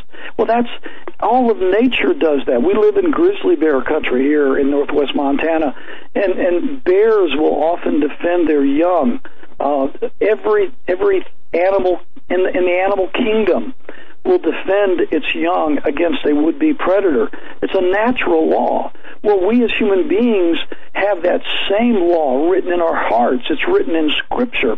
And in our book, To Keep or Not to Keep, we go into all of the objections that the anti-Second Amendment people use to try and debunk our duty to protect one another, our family, our community, our country, etc. For example, in the garden, whenever Jesus was being arrested, and the soldiers from the high priest came to arrest Jesus, Simon Peter was carrying a sword. We know that at least two of the disciples carried swords. Right before they went to the garden, in Luke chapter 22, verse 36, Jesus told the disciples to go buy a sword, even if they had to sell their clothes to do it. go buy a sword. The sword he was talking about, guys, was the Roman sword that is mentioned in Romans 13. He, government, beareth not the sword in vain, the one that they love to quote so much from Romans 13. It's the same word that's used in Romans 13 that's used in Luke 22:36. Buy a sword, a Roman sword. Well, the thing that preachers will never tell you is that it was against the law for the Jewish subjects of the Roman Empire to buy or to obtain Roman swords. Jesus actually commanded them to violate Roman law and buy a Roman sword for self-defense. The disciples said at that moment, well, here are two swords. So there were two men carrying swords. We don't know who the other one was, but we know one was Simon Peter. We know that because just a little bit later they go to the garden. That's whenever the soldiers from Herod come, and to arrest Jesus, Simon Peter takes the sword out of its sheath. He tries to cut the head off one of the men. The man ducked. He cut off his ear. Jesus said, put up your sword into its place, meaning into its scabbard. Then he said, they that live by the sword die by the sword. Well, that phrase has been taken to mean by all these Christian pastors, well, not all, being a little hyperbolic there, most of them, that it means, well, we should never defend ourselves with a weapon. That's not what Jesus meant at all. It's so many things interesting about that particular, and we go into this in the book. He said, put it back in its place, put it back in the scabbard. He didn't tell him to give it up. Why didn't the soldiers disarm Simon Peter and the other disciple in the garden that was carrying the sword illegally? They came to arrest Jesus. They saw these men with swords. One of the men, Simon Peter, tried to kill one of Herod's servants. Why didn't they arrest Simon Peter? Why didn't they take him into custody? Why didn't they confiscate his weapon? Why didn't they confiscate the weapon of the other disciple? Why didn't they arrest both of those men for carrying illegal weapons and take them to jail? Why didn't they do that? Well, if you remember, the scripture says that whenever they asked Jesus if he was Christ, if he was Jesus, and he said, I am, the power of his voice was so powerful that the soldiers actually were knocked backward onto the ground by his voice. Now, what Jesus was doing there was protecting Simon Peter and the other disciples. He was letting those soldiers know that they were not the dominant force in that garden. He actually he put them on their butts, if you'll let me say that word. Sure. He put them on their hindquarters just by his spoken word. I mean, those soldiers had to have gotten up with such fear and respect for the power of this man that they were sent to arrest, and they did nothing. And Simon Peter and the other disciple walked out of the garden with their swords on their belts, and they were not confiscated, they were not arrested. Jesus protected them from the Roman soldiers that no doubt would have arrested them on weapons possession and attempted murder, at least in the case of Simon Peter, but they went free, and Jesus was the reason they went free. And we go into what Jesus meant by that, and you go to the book of Revelation, where this is basically the same thing that Jesus said in Luke is repeated in Revelation. And there what you're going to find is that it applies to tyrants. And what Jesus was saying to Simon Peter, it was not a threat to Simon at all. They that live by the sword die. He wasn't, well, if you take up the sword, you're going to die, Simon. That wasn't it. What he was saying to Simon Peter is, don't you worry, Simon. These oppressors, these tyrants, are going to be destroyed by the sword. If they conquer with the sword, if they are abusive with the sword, if they misuse the sword, trample over others, and kill others, and subject others to the power of the sword, you can count on this. They are going to be destroyed by the swords of rebels. They will be destroyed by the swords of those that insurrect against them. And did that happen? You bet it happened.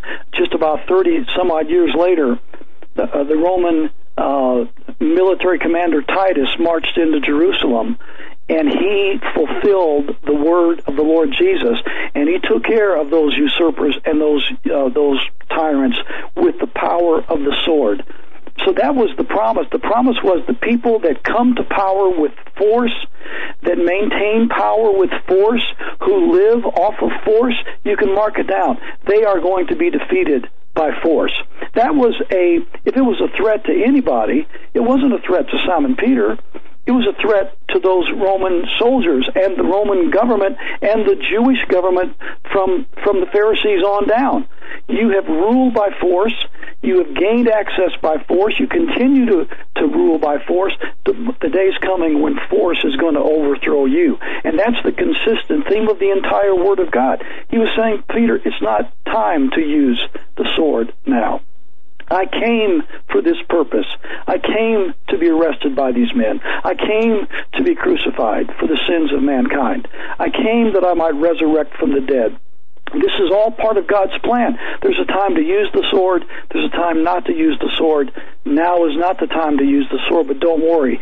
Payday's coming for these people. And we go into all the other scriptures of the Bible and show how the consistent teaching of Scripture is the duty that we have under God to defend the life and lives that God has given to us. And so that's why we wrote the book, To Keep or Not to Keep, why Christians should not give up their guns.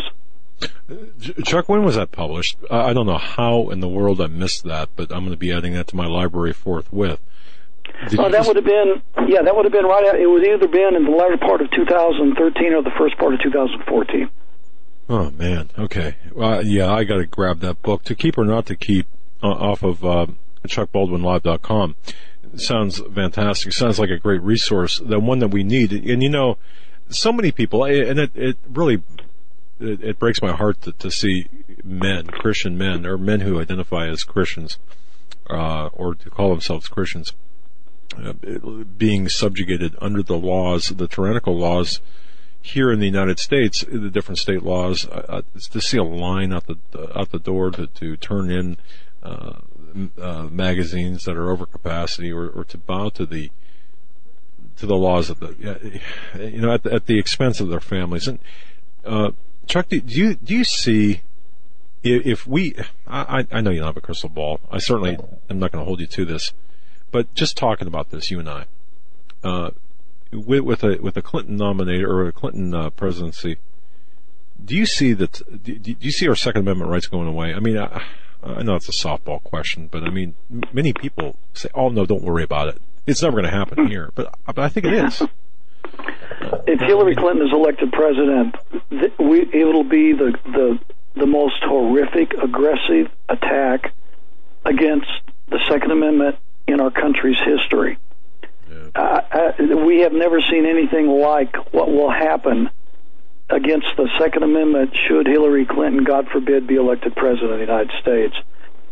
Here's the thing. At some point, and I wrote this in a column not too long ago, and I think I was even on my Facebook page, I said, first of all, if you don't own a semi-automatic rifle, an AR-type rifle, you are unprepared to defend liberty in this country. That there's only one weapon that can successfully defend liberty, and that's the semi-automatic rifle. The pistol can't do it, the revolver, the shotgun, the bolt-action hunting rifle, they can't do it. There's only one rifle that can protect our liberties as a people. I'm not talking about individuals. I'm talking about as a people. And that's the semi-automatic rifle. So, first of all, people that don't own a semi-automatic rifle are not even in a position to defend liberty, in my view. If you live in a community or a state or a city where you're not allowed to own a semi-automatic rifle, why in the name of liberty are you still there? That's the first thing. The second thing is, if you are going to buy a semi-automatic rifle, which I think every household should have at least one, or better yet, one for every adult in the house, you have to be prepared to become an outlaw in the eyes of our government. And if you are not prepared to become an outlaw in the eyes of our government, which really we're not the outlaws, they are the outlaws at that point. But if you're not prepared to be an outlaw in the eyes of your government, then you're not prepared in your heart to defend liberty. You have to be prepared to be deemed an outlaw by your government. You have to be willing in your heart to fight and die for the freedoms that are written in that Bill of Rights and which our forefathers died to give to us. If it comes to that, God forbid that it does, but if it comes to that, we must be willing not only just to go out and buy one, but we have to be willing to become an outlaw to keep it and be willing to die to maintain the liberties that we say we believe in. And if you're not prepared to do that, you're not prepared to defend liberty. Just be honest with yourself. The Second Amendment has nothing to do with target shooting and duck hunting and deer hunting and all this. It has to do with protecting our free country, our free state, our free community from a tyrannical government. That was the entire purpose of the Second Amendment to the U.S. Constitution. And we have to understand that this is a duty we have before God. That this is a spiritual duty, it is a biblical duty, it is a duty that we were given at birth by nature, by our Creator, and by scriptural law in the Bible. And we must be prepared to buy one, we must be prepared to practice with it, to know how to use it, we must be prepared to become an outlaw if they try to pass a law that says we can't own it, and refuse to surrender it. And this is what our founding fathers did for us. We wouldn't be here today if they hadn't done that. And if we're not willing to do that, and I say again, God forbid that it comes necessary, but if it comes to that, we must be willing to do that as well. Or let's just quit playing games and just be willing to admit, I am willing to be a slave. I'm willing to live under tyranny. Let's quit playing games. Let's quit pretending we're patriotic. Let's quit pretending we love our country and we love freedom and all these things that we like to spout off. Let's just forget it and say, I'm willing to be a slave. I'm willing to live under tyranny. And if we're not willing to fight and defend our liberties with a firearm, if it comes to that, then we are already slaves in our hearts. And Patrick Henry said something to the effect that before a tyrant can put the chains around our neck, he must first put them around our heart. And I fear that far, far too many Americans, including many Christians, have already put the chains of tyranny around their hearts, gentlemen. And they've already accepted the tyrant's chains. And that's why whenever these laws, like taking away our right to keep and bear arms and confiscating our rifles and etc., when these things come around, the pastors are mute, silent, say nothing, the Christians say nothing. Oh, well, okay, fine. If that's the way you want to believe and that's the way you want to live, just admit it. Be honest and admit it. I'm willing to live as a slave. But fellas, I'm here to tell you that there are millions and millions of Americans across this country that are not willing to live as slaves. You know, George Washington was the man who said that we would rather die on our feet than live on our knees. And there are millions, and every month is a new record for gun sales in this country. Right. It's been that way for the last couple of years. Yep. And most of the guns that are being sold today are the black guns. By that I mean the AR-type semi-automatic rifles. You don't really believe, do you, that these people that are going out and investing maybe $1,000 or $1,500 or whatever the cost is for a semi-automatic rifle, plus ammo, plus magazines, and all the other utensils that goes along with it, just so that a year from now, after Hillary is president, God forbid, and she successfully passes Congress, or convinces Congress to pass a law banning semi-automatic rifles. And I don't trust Paul Ryan and Mitch McConnell one bit. So anybody that thinks that they're going to be a great savior, in the Congress, forget that. But anyway, you don't really think these people are going out there spending all this money just so that a year from now or 2 years from now, the government comes along and says, well, you know what? You can't own these anymore. You got to turn them in. No, they're not doing it for that. And so, at some point, the American people are going to have to make a decision, each and every one of us for ourselves, in our own hearts individually. Are we going to live as slaves or not?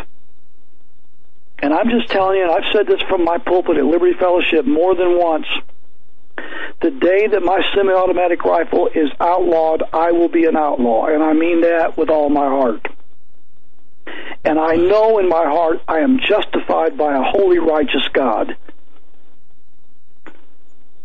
That's what it's going to take. Chuck Baldwin Live. Mr. Baldwin, we just want to say thank you for your gracious gift of time. You've actually, I could listen to you for another 2, 4, 6 hours. You're the kind of guy that just makes so much sense, and giving it all. Thank you. Thank you for being our guest tonight. Thank you for your words of wisdom. Thank you for your columns that you've written. Thank you for your books that you've written. Thank you for educating the public about the Word of God and our duty to protect ourselves and what we need to do, take care of business. Thank you, sir, for your appearance. God bless you. Thank you very much. All right. Thank you very much, guys. All right. Folks, that was Chuck Baldwin. I mean, wasn't that great? See, this gets me going. We got to hear just a few minutes of the break, but this really gets me going, Joe. I think when you've got a guy, a man of God, a man of stature like this, of Chuck Baldwin, and and Pastor Langford on the same page. I'm not putting words in Pastor Langford's mouth at all, or Chuck Baldwin's mouth, but you listen to the message of Chuck Baldwin, you listen to the message of Pastor Langford.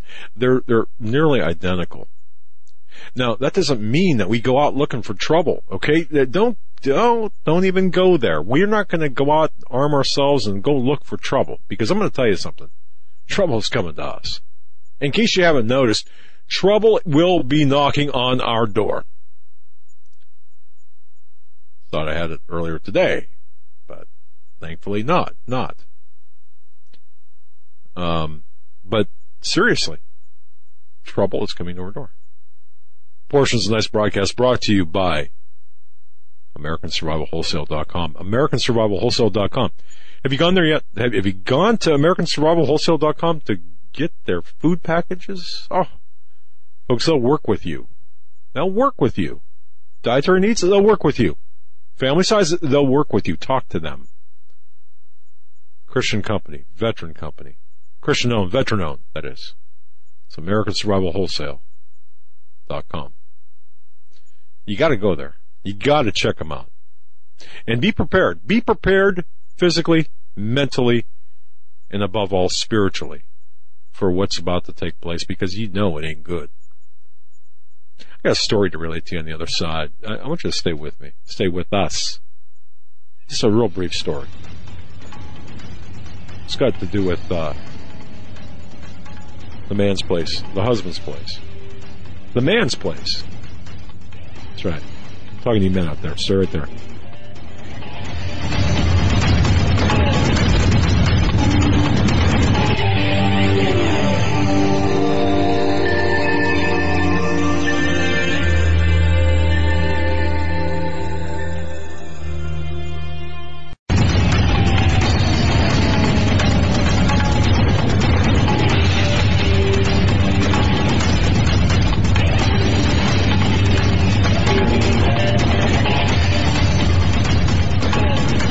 Hagmann and Hagmann, the Hagmann and Hagmann Report, HagmannandHagmann.com. I'm Doug Hagmann. I'm the old guy, I guess. That would make me Joe. Yeah. You know, I want to relate a story. This hour, analysis of the news, information, things that you need to know. The headlines are dire. And I said yesterday, we should not, we can't be paralyzed by a spirit of fear. We can't be, certainly there's no paralysis of analysis that's necessary, but we have to be sober-minded when we look at these headlines. To that end, I'm getting pummeled by censorship, and it's amazing to watch the analytics on the story. On the article I wrote, Of Pillows, Pantsuits, and Pickles. Yes, Of Pillows, Pantsuits, and Pickles. That's right. That's right. A good. Yeah, that's the title of my article. But that's fitting. In fact, it's posted on Canada Free Press for comments.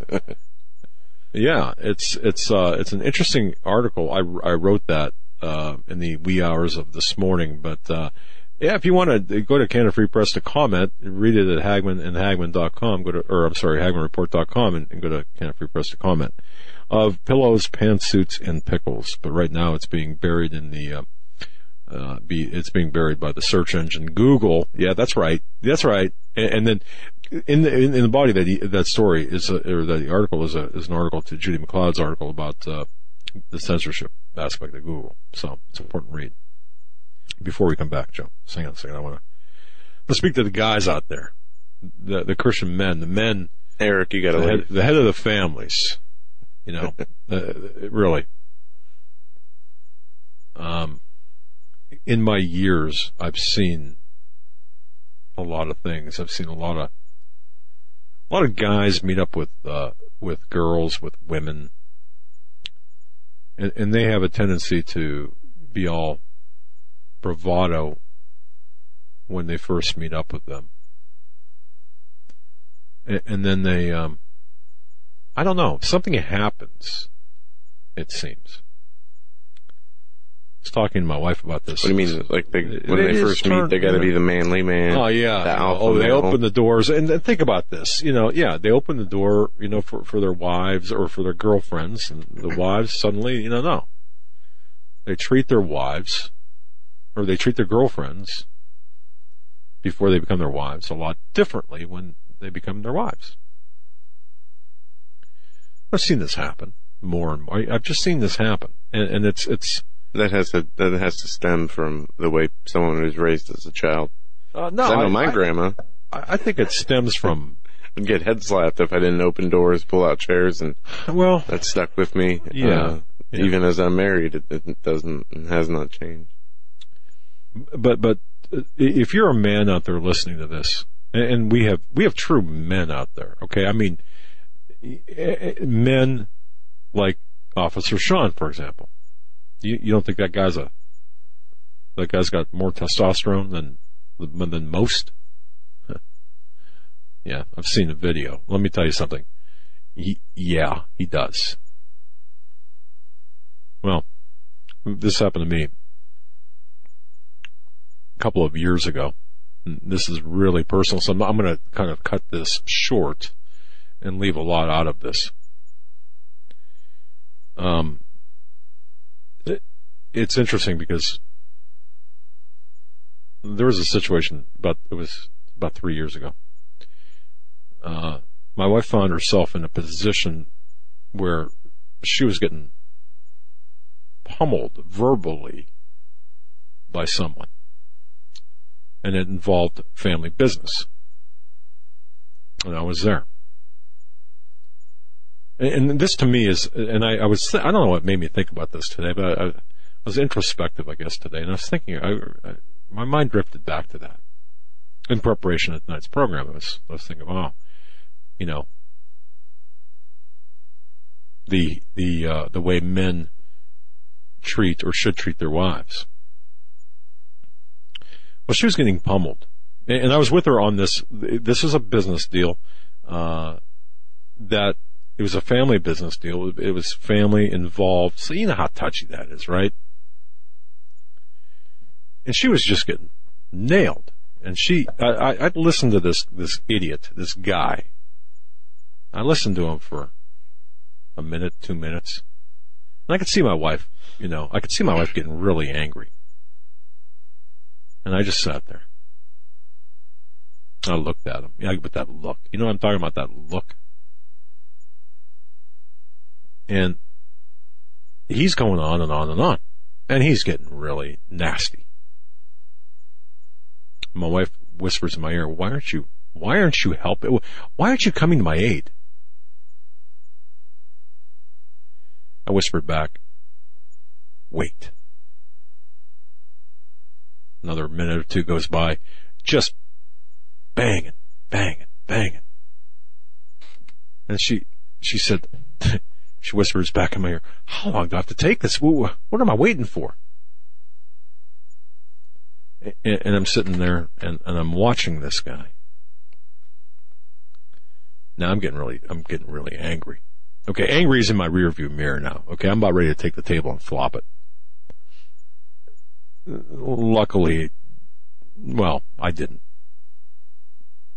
But you know, guys, you know that feeling, right? That goes from the tip of your spine up to the back of your neck. And you can feel it in your bones and your blood and your psyche. Keep it up. In your eyes, you feel it in your eyes. And that vein, pops and the blood spatters all over the wall. You feel your veins in your head tense up, right, and your hair get tight, and yeah. So, so I let it go on just for about another 30 seconds.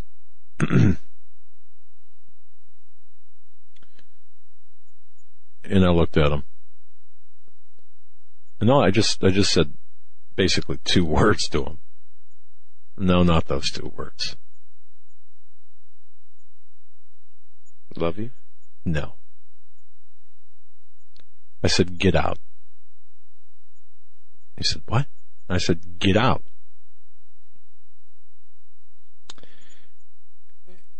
He made a tactical error when he said something else. The reason I'm telling you this, there's a time and place when you act and when you speak and when you don't speak. You see, one of the things that was going on at that time that my wife didn't know about, the other guy didn't know about, we were in an area, in a location that allowed audio, video recording. And as painful as it was to sit there and to not come to the, not obviously come to the aid of my wife, proved to be extremely and critically helpful. Now, that's not to say that after this, we obtained the necessary evidence, documentation. It's not to say that I didn't have it's not to say I didn't do anything, because I did. But we had already gotten what we needed to get to make our case. I said all that, maybe that was anticlimactic, but I said all that to say this. There's a time and a place. But husbands, you better come to the aid of your wives. If someone is beaten on them verbally or physically or whatever, but especially, and even verbally, if someone is taking them to task, it hurts when they look at you and say, or whisper in your ear and say, what are you waiting for? Why aren't you coming to my assistance?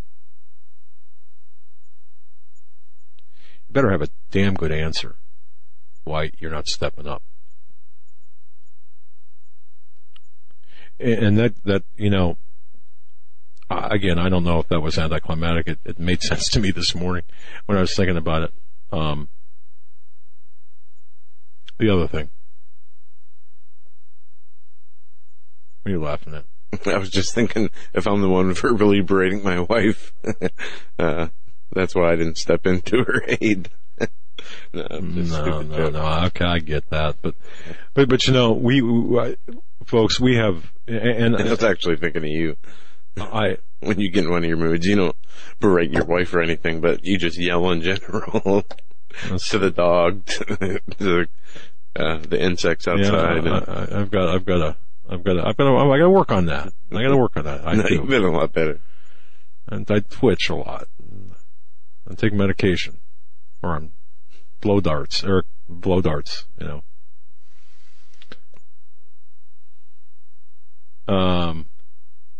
What we did is put the grape powder in instead of the purple stick powder, and he doesn't know it yet. Everything looks like noodles. Aren't the flowers lovely? No, but see, we are to come to the aid and assistance of our loved ones, and we are to do so. We are to do so at the proper time and but make sure, folks, guys, make sure that you do it right and you're effective in what you do. And I just wanted to say that. Look, folks, we have Iranian ships harassing U.S. aircraft or U.S. Ships, Iranian boats harassing U.S. ships. Can you believe this? Defense officials confirmed today that the Iranian regime attempted to intercept a U.S. destroyer in the Strait of Hormuz. Yeah, 4 Iranian ships harassed and carried out a high-speed intercept in the Strait of Hormuz. Why aren't they at the bottom of the Strait of Hormuz? Valerie Jarrett? Why aren't they at the... I'm twitching. No, seriously. I haven't. Seriously. I have not been able to verify any of this, and this is just my own suspicion. Last week, something we didn't get a chance to cover was that China had launched these new quantum communication satellites, into orbit. And these are satellites that are supposed to keep away any and all hacking abilities or interception of communications. They're supposed to be able to relay messages to strategic locations and have no fear of those messages being intercepted. Okay. Now, we know that China, Iran, and Russia has kind of come together as a military and political alliance in the Middle East, specifically with Syria, and more vaguely with the economic restructuring in the East that they're doing. But I wonder what, if any, of China's new technology that they've been launching is if they're sharing that with Iran and giving them the ability to use this. Possibly. Yeah. I mean, there has been discussion, and this goes back to the Clinton, Bubba, Bill on Sachs. Okay. This goes back to that administration when remember Charlie Tree, remember all of the nefarious dealings with Bubba and the sale of our satellite technology, rocket technology, L'Oreal Corporation. Remember all that stuff, folks? Remember what was taking place. So yeah, this is nothing new. And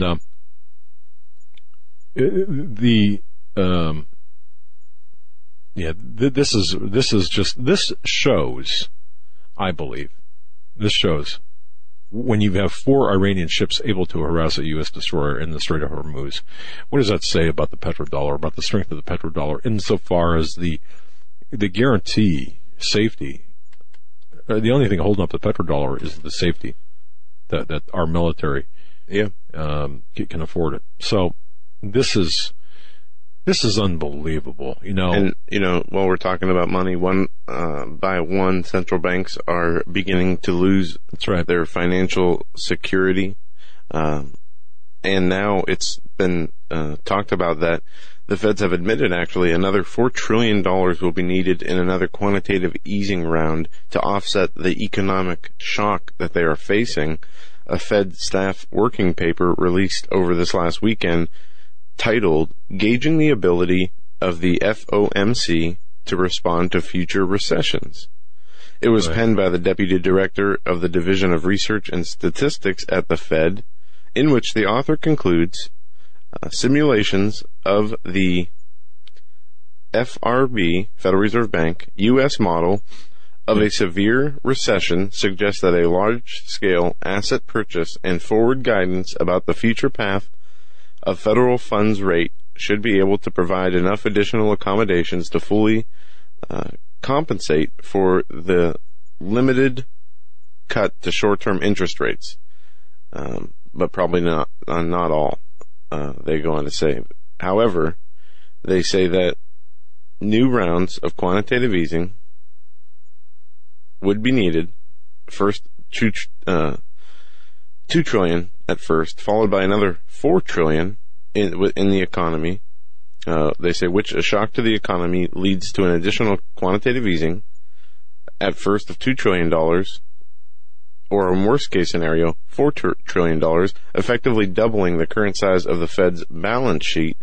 And the article goes on to continue that the $4 trillion of quantitative easing is startling. 2% of the QE $2 trillion is not enough to get long rates down, for far less enough to offset the shock. So any kind of bank shock, they say not even $2 trillion being printed out of thin air is enough. So I just want to get this straight, because for the old shriveled up, crusty old women with knitting needles, 1 sentence, bottom line, Hattiesburg, Mississippi, you're gonna have to count you have to draw this slowly with crayon, okay? Even with so they can get this. a $4 trillion dollar influx of cash through quantitative easing, they still have almost no ability to offset any type of shock under the current circumstances in our financial system. So basically, we're toast.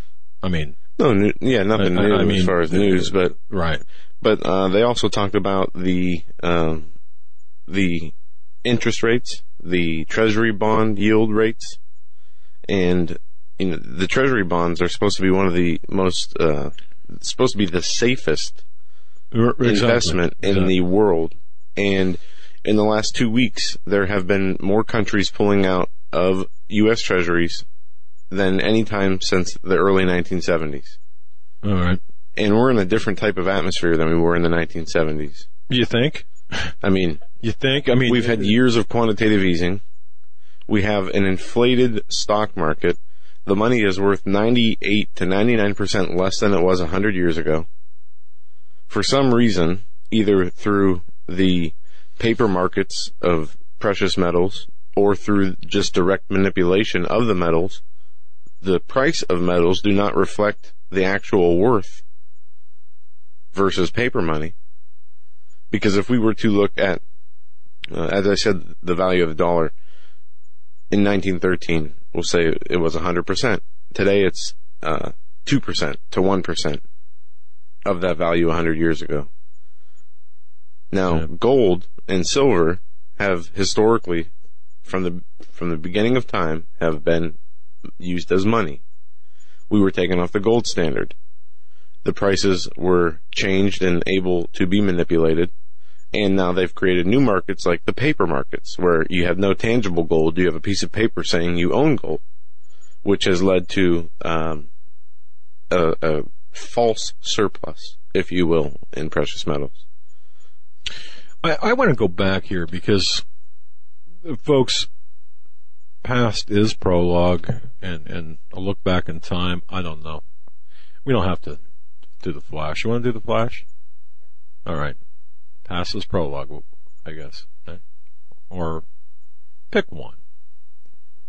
What do you think, Eric? Eric the tech is carefully looking here. All right. Put a bing.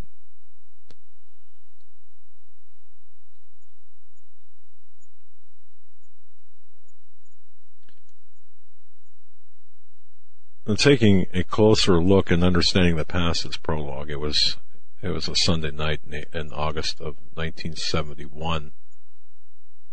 What Joe is talking about there, think about this now. The trillions upon trillions upon trillions of dollars, the debt, the monetary standard, and of course Bretton Woods and all of this. But one thing that an anniversary passed this year that no one said a word about, 45 years ago, August 15th, 1971.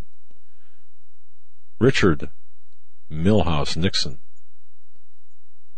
came on the tube, interrupting, I think it was Bonanza or Ponderosa, one of those television programs airing on a Sunday night. August 15th, 1971. And this after he consulted the Federal Reserve Chairman Arthur Burns and incoming Treasury Secretary John Connolly and the Undersecretary for International Monetary Affairs and future Fed Chairman Paul Volcker. See what happened was on the afternoon of August 13th, 1971. These folks, along with a dozen other people, high-ranking White House and Treasury advisors, met secretly with Nixon at Camp David, and they said, "Hey, Dick, guess what? We're in trouble.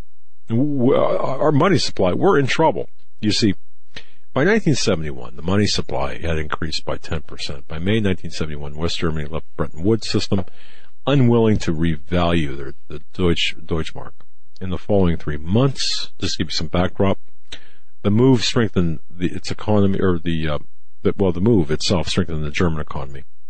But at the same time, the dollar dropped 7.5% against the Deutschmark. Now, other nations began to demand the redemption of their dollars for gold. Remember? Bretton Woods, okay? Well, okay. Switzerland, they redeemed $50 million in July. Well, that was a lot of money back then. $50 million at the time. France acquired $191 million in gold. And on August 5th, 1971, the U.S. Congress released a report recommending the devaluation of the dollar in an effort to protect the dollar against foreign price gougers. No, these people just wanted the money in gold like we promised them. On August 9th, 1971, remember this?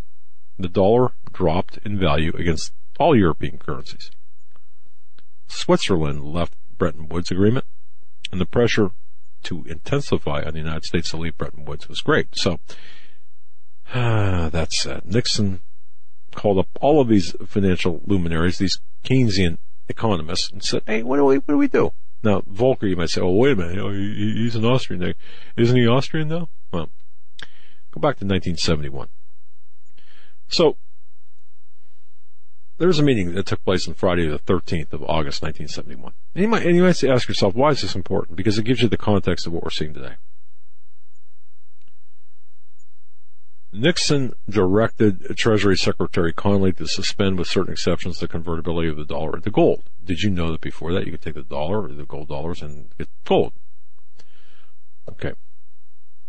Ordering the gold window to be closed, such that foreign governments could no longer exchange their dollars for gold. Nixon issued Executive Order 11615. 11615. You got that? Pursuant to the Economic Stabilization Act of 1970, the previous year, which imposed a 90-day wage and price freeze to counter inflation. Remember that? No? I guess I'm old. This is the first time in U.S. government ever that the U.S. government enacted wage and price control since World War II. And then a surcharge of 10% was set to ensure that American products would not be at a disadvantage because of the expected fluctuation in the dollars in the exchange rates between the foreign currency and American currency, and you get the idea. So he goes on TV August 15th, Sunday before the markets opened, and said, and I'm going to quote this now. Here's what I'm going to say.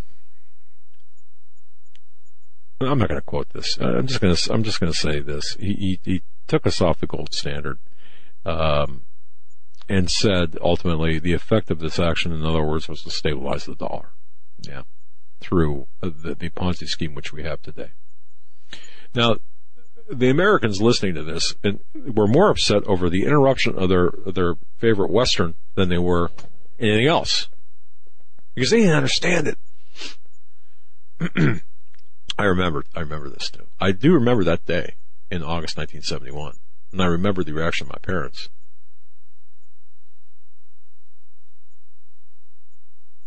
Which, well, I'm not going to get into that, but I mean, I remember this. But they felt that the government was saving them from the price gougers and foreign cause exchange prices.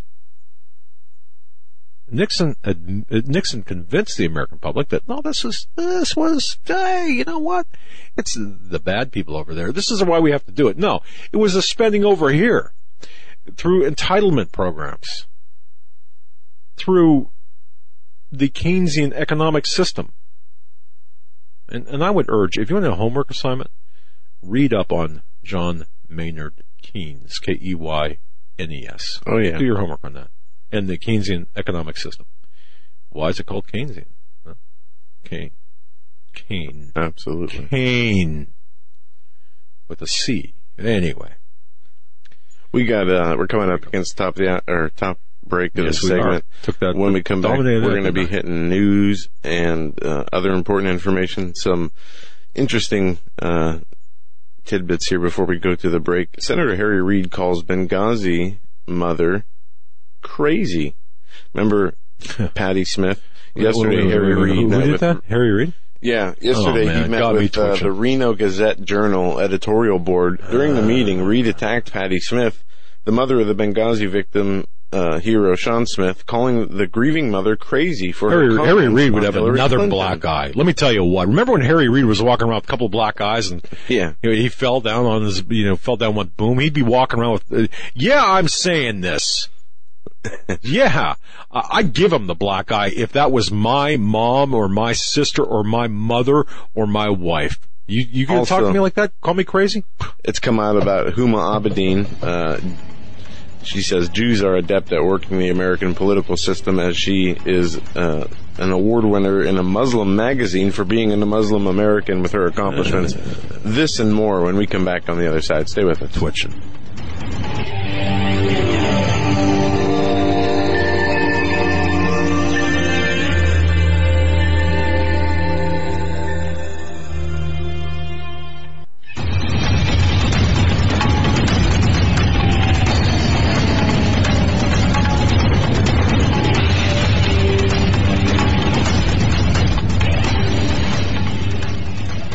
The Hagmann Report coming to you live from our radio and television studios here in beautiful Northwest Pennsylvania for a final segment. I just got something to say. I was talking to Eric the Tech during the break. Eric the Tech is a man who's well worth his weight in gold. That's right. As we all are, but he's extra special. And he's our tech guy, Eric the Tech. He's all mic'd up. How you doing, Eric? Not you didn't come over my headset. That's all right. My ears. All right, but a couple of things. I got a message. I don't even know how to do this. You'll know who you are. You'll know who you are. You'll know if you're the intended. Your first name. I don't know why. Well, I do know why, but I don't know why I'm doing it this way. Her name is Brenda. And you're from this area. When I say this area, I'm talking about a big swath of this area. You got to think about that. Big swath. Send me an email.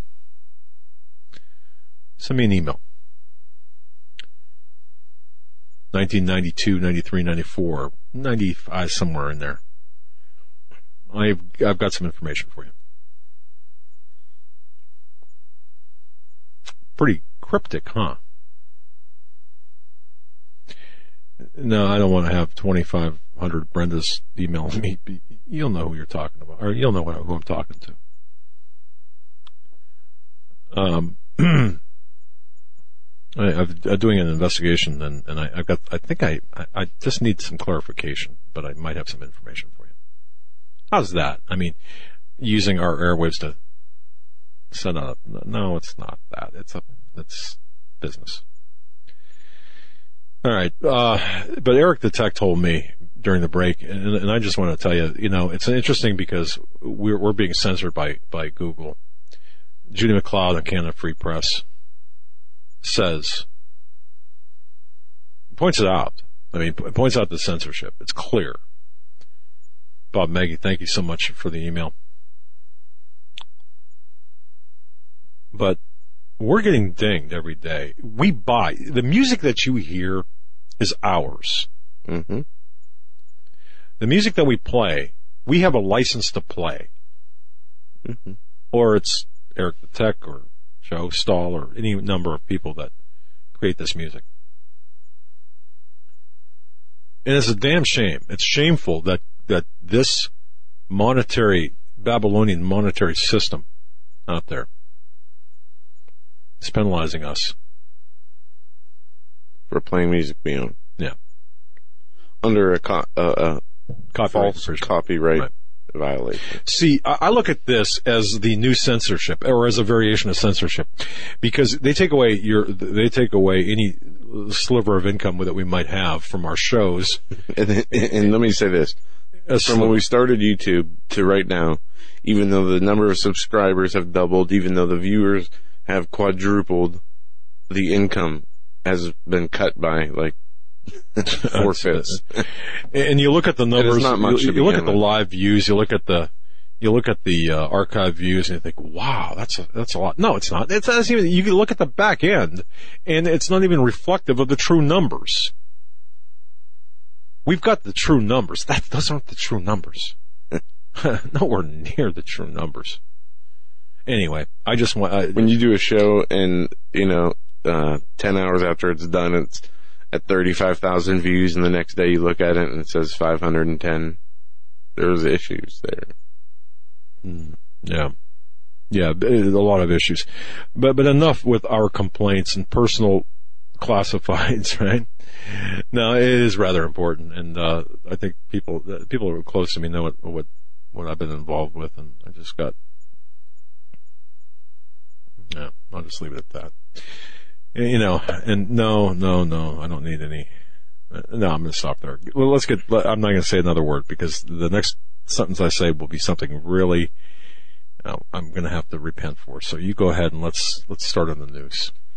Well, we got news from, the last 5 days or so, some important headlines we're going to hit on. First off, I want to start with this. World Health Organization manual directing authorities on how to respond to vaccine deniers in public. The endlessly increasing vaccine push on the public at the behest of the pharmaceutical companies can be looked at as nothing more than a psychological operation, or PSYOP. The article goes on to cite the World Health Organization's latest document, Best Practice Guidance, first edition, How to Respond to Vocal Vaccine Deniers in Public.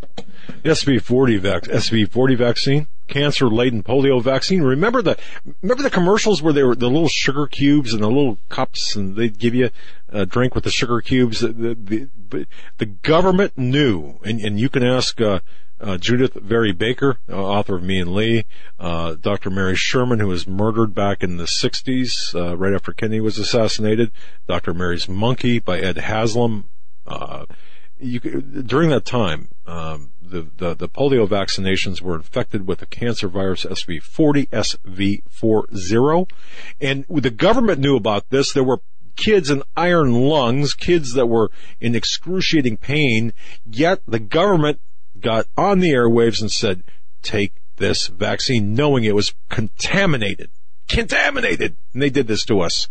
Now this, go on. What's alarming about this paper, this PSYOP paper on how to force vaccinations on people in the public who do not want them, this document addresses science denialism for health authorities in the public venue. And it goes on to state those who question science and experts are chopped into 3 categories. 1, a vaccine refuser. 2, a vaccine skeptic. Or 3, a vaccine continuum.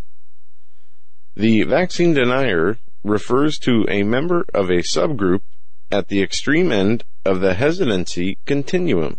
Now, what it says here is when it comes to the corporate bottom line, the pharmaceutical company lobbyist focuses on the politician or government official that can persuade the people and maneuver around and through the stopgap measurements to remove medical and health freedom. To these ends, the World Health Organization has created a graphic to address the probability to change one's mind in vaccine acceptance. Yeah, we don't have to know what's in the food we eat or stuff we drink. Nah, dark act. Remember that. It blows my mind. Some of the very people who are just incredibly upset over the passage or non-passage of the dark act, or the not having the companies not demanding them to be forthright with the contents of their food, are some of the very same people who are kind of a schizophrenic on this issue. What's up with that? Well, this document, and I'm just reading some of the cliff notes here, goes on to caution public health officials when dealing with anti-vaccination or anti-science people, stating that beware that your personal safety may be in jeopardy. and therefore the vaccine must or may be needed to be administered by force. That's right. We're going to hold you down, and we're going to give you know what? They've done so we're in going to hold hospitals. your kid down. They've done so in hospitals, and when I had a surgery on July 6th on my lower back, and after the surgery for, I think, 3 different days within 2 weeks, a nurse would come to the house to check the wound and change the bandage and make sure everything was all right. And one of the nurses we talked to, my wife and I, told us a story that we've heard many times coming from other parts of the country and other stories on the internet, which is she had to take certain vaccines and has to each year, otherwise she loses her job. My question is, how long until that relates from only health workers to food service workers or all workers in general? You want a job? Do you want your paycheck? You're going to need to get a vaccine. Do you want to, it's almost like the mark of the beast type mentality. Do you want to be a part of society or not? If so, you need to take this vaccine. And why do you think they have these programs that they run at the drugstores? You ever notice those big signs at CVS's or these other drugstores that say, free flu shot? Yeah, my doctor... Or $10 off your purchase at this drugstore with a flu shot today. I just tell them I got my flu. They ask, I got my flu shot. Oh, yeah, Last time I was there, the doctor asked me, and I said I didn't want one. He asked me why, and I actually cited some of what Dr. Ted Breuer had mentioned on our show about the ingredient. I don't remember off the top of my head now. I did then about the 2 major ingredients that were inside flu shots that should not and have no purpose being there. And the doctor basically told me I was crazy. And I was fine with that because, whatever. Folks, we're going to have a choice to make. It's not going to be pleasant. And as Chuck Baldwin said, you bring your needle, I'll bring my gun. We'll see which one leaves a bigger hole. That's right.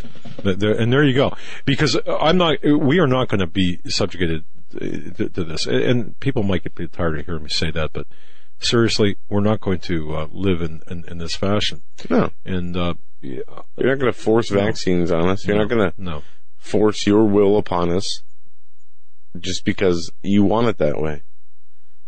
You can inject me with a vaccine over when my body's laying there dead on the ground. I'll have no problem then. Yeah, that's right. So, but that's vaccine news. They're pounding down on. They're drilling down on this really hard. A few things. One natural disaster, one terrorist attack. One I hit before we run out of time tonight. In Italy, there has been a number of earthquakes. Up to 160 are dead. Italy mourns quake victims as death toll approaches 160. Researchers continue to search for survivors in central Italian towns devastated by a 6.2 magnitude earthquake as the number of victims rose to 159 on Wednesday night. Now, since then, there's been another 4.0 magnitude earthquake since just after the first one. And the death toll is expected to continue to rise, and some are asking, is this a precursor to what could be a even larger quake? Many towns are devastated and left completely in ruins, and I would just say that, keep the people of Italy in your prayers as they continue to go through a swarm of quakes, 2 of which caused tremendous amount of damage. And in other international news, 1 dead, 25 injured as a gunman attacks a U.S. embassy in Kabul. Yeah. I'm waiting for this to load here. Well, this goes along with and you might be hearing about this. This goes right along with the Turkey military launching an operation to Jarablus in Syria with U.S. air support. Now, there's this talk of this U.S.-led coalition forces in operation using Turkey getting involved in this now. But the real story here is that this coalition, define this coalition, because the UN hasn't authorized a multinational coalition. No, the U.S. Congress hasn't. The alliance of Sunnis with the U.S. Human Shield military mixed in. What is that? It's not a coalition. It's a gang. I mean, there's it's a few not a things coalition going on in the Middle East. One, Stan talks about the 34 Muslim nations that surround Israel that have created an alliance or coalition. Then separately from that, you have Russia, China, Iran, and Syria forming a coalition. Some would call the Axis of Evil. I would call it the countries against the New World Order. But if what they're doing is good or bad, we still have yet to see the results as the military buildup on Ukraine continues to increase, unnerving some. Wait. Don't go to Ukraine yet, because back to the operation we're just referenced. Go back and listen to Sargis Sangari from Monday, or the August 23rd, I believe it was, right? Yeah. No, 22nd. I don't know.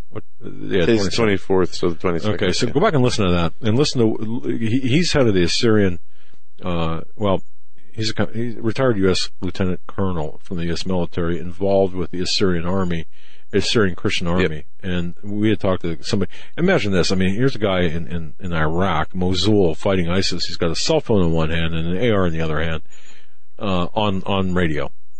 Yeah. And by the way, I got an email saying, can't hear him. Really, that wind is annoying, isn't it? Some days you just want to take your head and bang, bang, bang. Yeah, anyway, it was a pleasure for them to come on, and an honor to have them on, and it shows that how much is needed in this fight in the Middle East, how much has been taken away from so many families over there. Through senseless violence. We say it's senseless.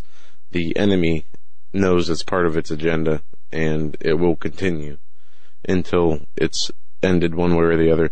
Now, there was a stabbing in Brussels the other day. There was. A woman shot by police after attacking 3 bus passengers with a machete.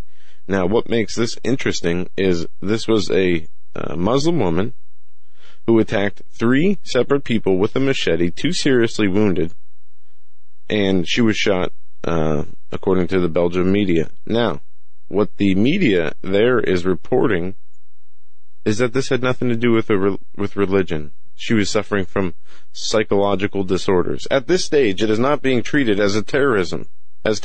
No, they're all mentally ill, right? This incident was met with large police response and secure perimeter were set up at the scene. Yes. Brussels remains on high alert after the coordinated terror attacks on the city in March this year, and in the wake of the Paris attacks. But this most recent attack, where 3 people were stabbed with machetes, is being said that it was not a terror attack. It was a psychological breakdown by a Muslim woman. Right. The psychological breakdown was really behind it. The fact that she was Muslim and shouting Allahu Akbar, and well, see, this comes on the heels of the heat Merkel's been getting. Right. From the fly-in at night of the extra refugees that they let in above the 1 million plus they let in through the front door. Don't talk about that. Yeah. And then switching gears here. Do we have to? Because yes, we do. This is very important. All right. This is on the Daily Caller website. Transgenderism, not supported by scientific evidence. Really? Wow. So the XY chromosome thing still stands, right? Another popular culture and many of the leading media organizations have bought wholeheartedly into the idea that gender identity is something distinct from one's biological sex, that a man could be born into a woman's body or vice versa. Such beliefs have no grounds in any credible scientific evidence. Wait a minute. This, now, according to a report published by the Atlantic. This is reported in a journal, the New Atlantis. So if people want to take up issue with New this, Atlantis or New Atlantic? They say Atlantis, but it's the New Atlantic. Arizona State University professor of statistics and biostatistics, Mr. Lawrence Mayer, and Johns Hopkins University Medical School professor Paul McHugh co-authored the report, which examined top peer-reviewed studies in the biological, psychological, and social sciences. Examining research from the biological and social sciences, this report shows that some of the most frequently heard claims about sexuality and gender are not supported by scientific evidence.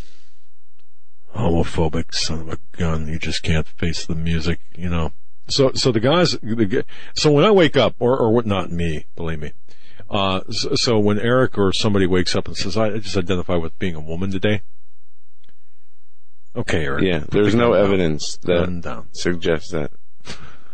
They go on to say an area of particular concern involves medical interventions for gender non-conforming youth.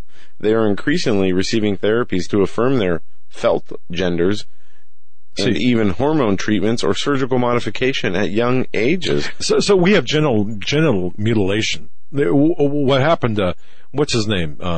Bruce Jenner, the guy that we just, Caitlyn, right? Cat. So what happened to him was genital mutilation, or didn't he get I don't his know thing, if he got his, but he's regretted, becoming a woman, whacked off. a man-woman, since that's a poor choice of words, I'm sorry.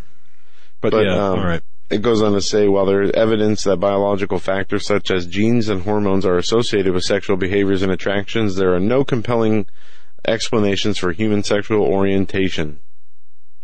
And they even go on to state that individuals have been identified by researchers as having neurological problems when dealing, and problems with structures of the brain when dealing with homosexual and heterosexual differences.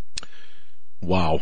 Well, okay, so, but for every scientific study, it seems like we have another one that'll say something different. It's kind of like... Well, this is the first I've seen that actually goes against the 87 gender identities that one could have. One for each day of the 3-month period, one for each day of the quarter. but yeah, so the relevance of this to today's, what does it matter, is this. We are looking at really evidence here that is cited by the Daily Caller from a scientific study saying there is no scientific basis for transgenderism. Yeah. It's a behavioral attribute. Or characteristic. It is not one that's rooted in one's identity, physiological identity. So, stick that in your pipe and smoke it. All right. Because it's a behavioral characteristic. And this behavioral characteristic is shameful. Shame on us. Shame on us. The Pew poll that you referenced earlier is something that we should talk about. Yes. Americans giving up on God and miracles, according to a latest Pew poll. Half of Americans who have left their church no longer believe in God, leading a surge of nearly 1/4 of the nation who have no affiliation with any religion, according to a new survey. Wednesday, the Pew Research Center. I drove down in that, Joe, and I read through the excuses, because when you look at that article, you can go to the actual Pew survey, and I don't want to interrupt you, but I'll just say this. There's a lot of want for leadership in the Christian community. And did you hear what I said? The Christian community is basically without leadership and without any direction and without any sensibilities right now.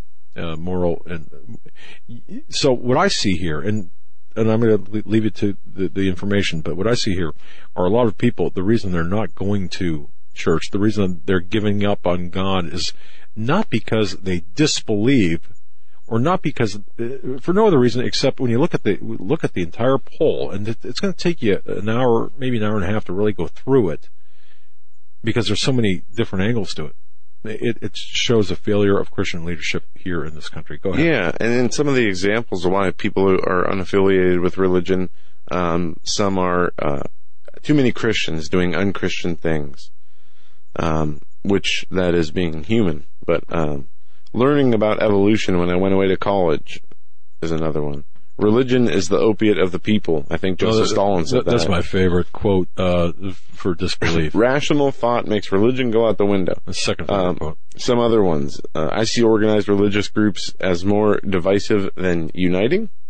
And it goes on to say, because I think religion is not a religion anymore, it's a business, it's all about money. That's true in many cases. Another example or excuse is the clergy sex abuse scandal, or the church's teachings on homosexuality. In my opinion, a great reason to leave the church, not to leave God, though. And I think we need to differentiate and help people like this, if we ever come across them, those who are leaving the church, but not only leaving the church, are leaving the Lord behind, that are leaving God behind. Because yes, a lot or most of these issues that I'm reading and comments I'm reading as to why people are leaving the church have nothing to do with a personal relationship between them and God. It has to do with the behaviors they see of other Christians, of the churches, the belief systems that the churches have incorporated that revolve around the world and not of God.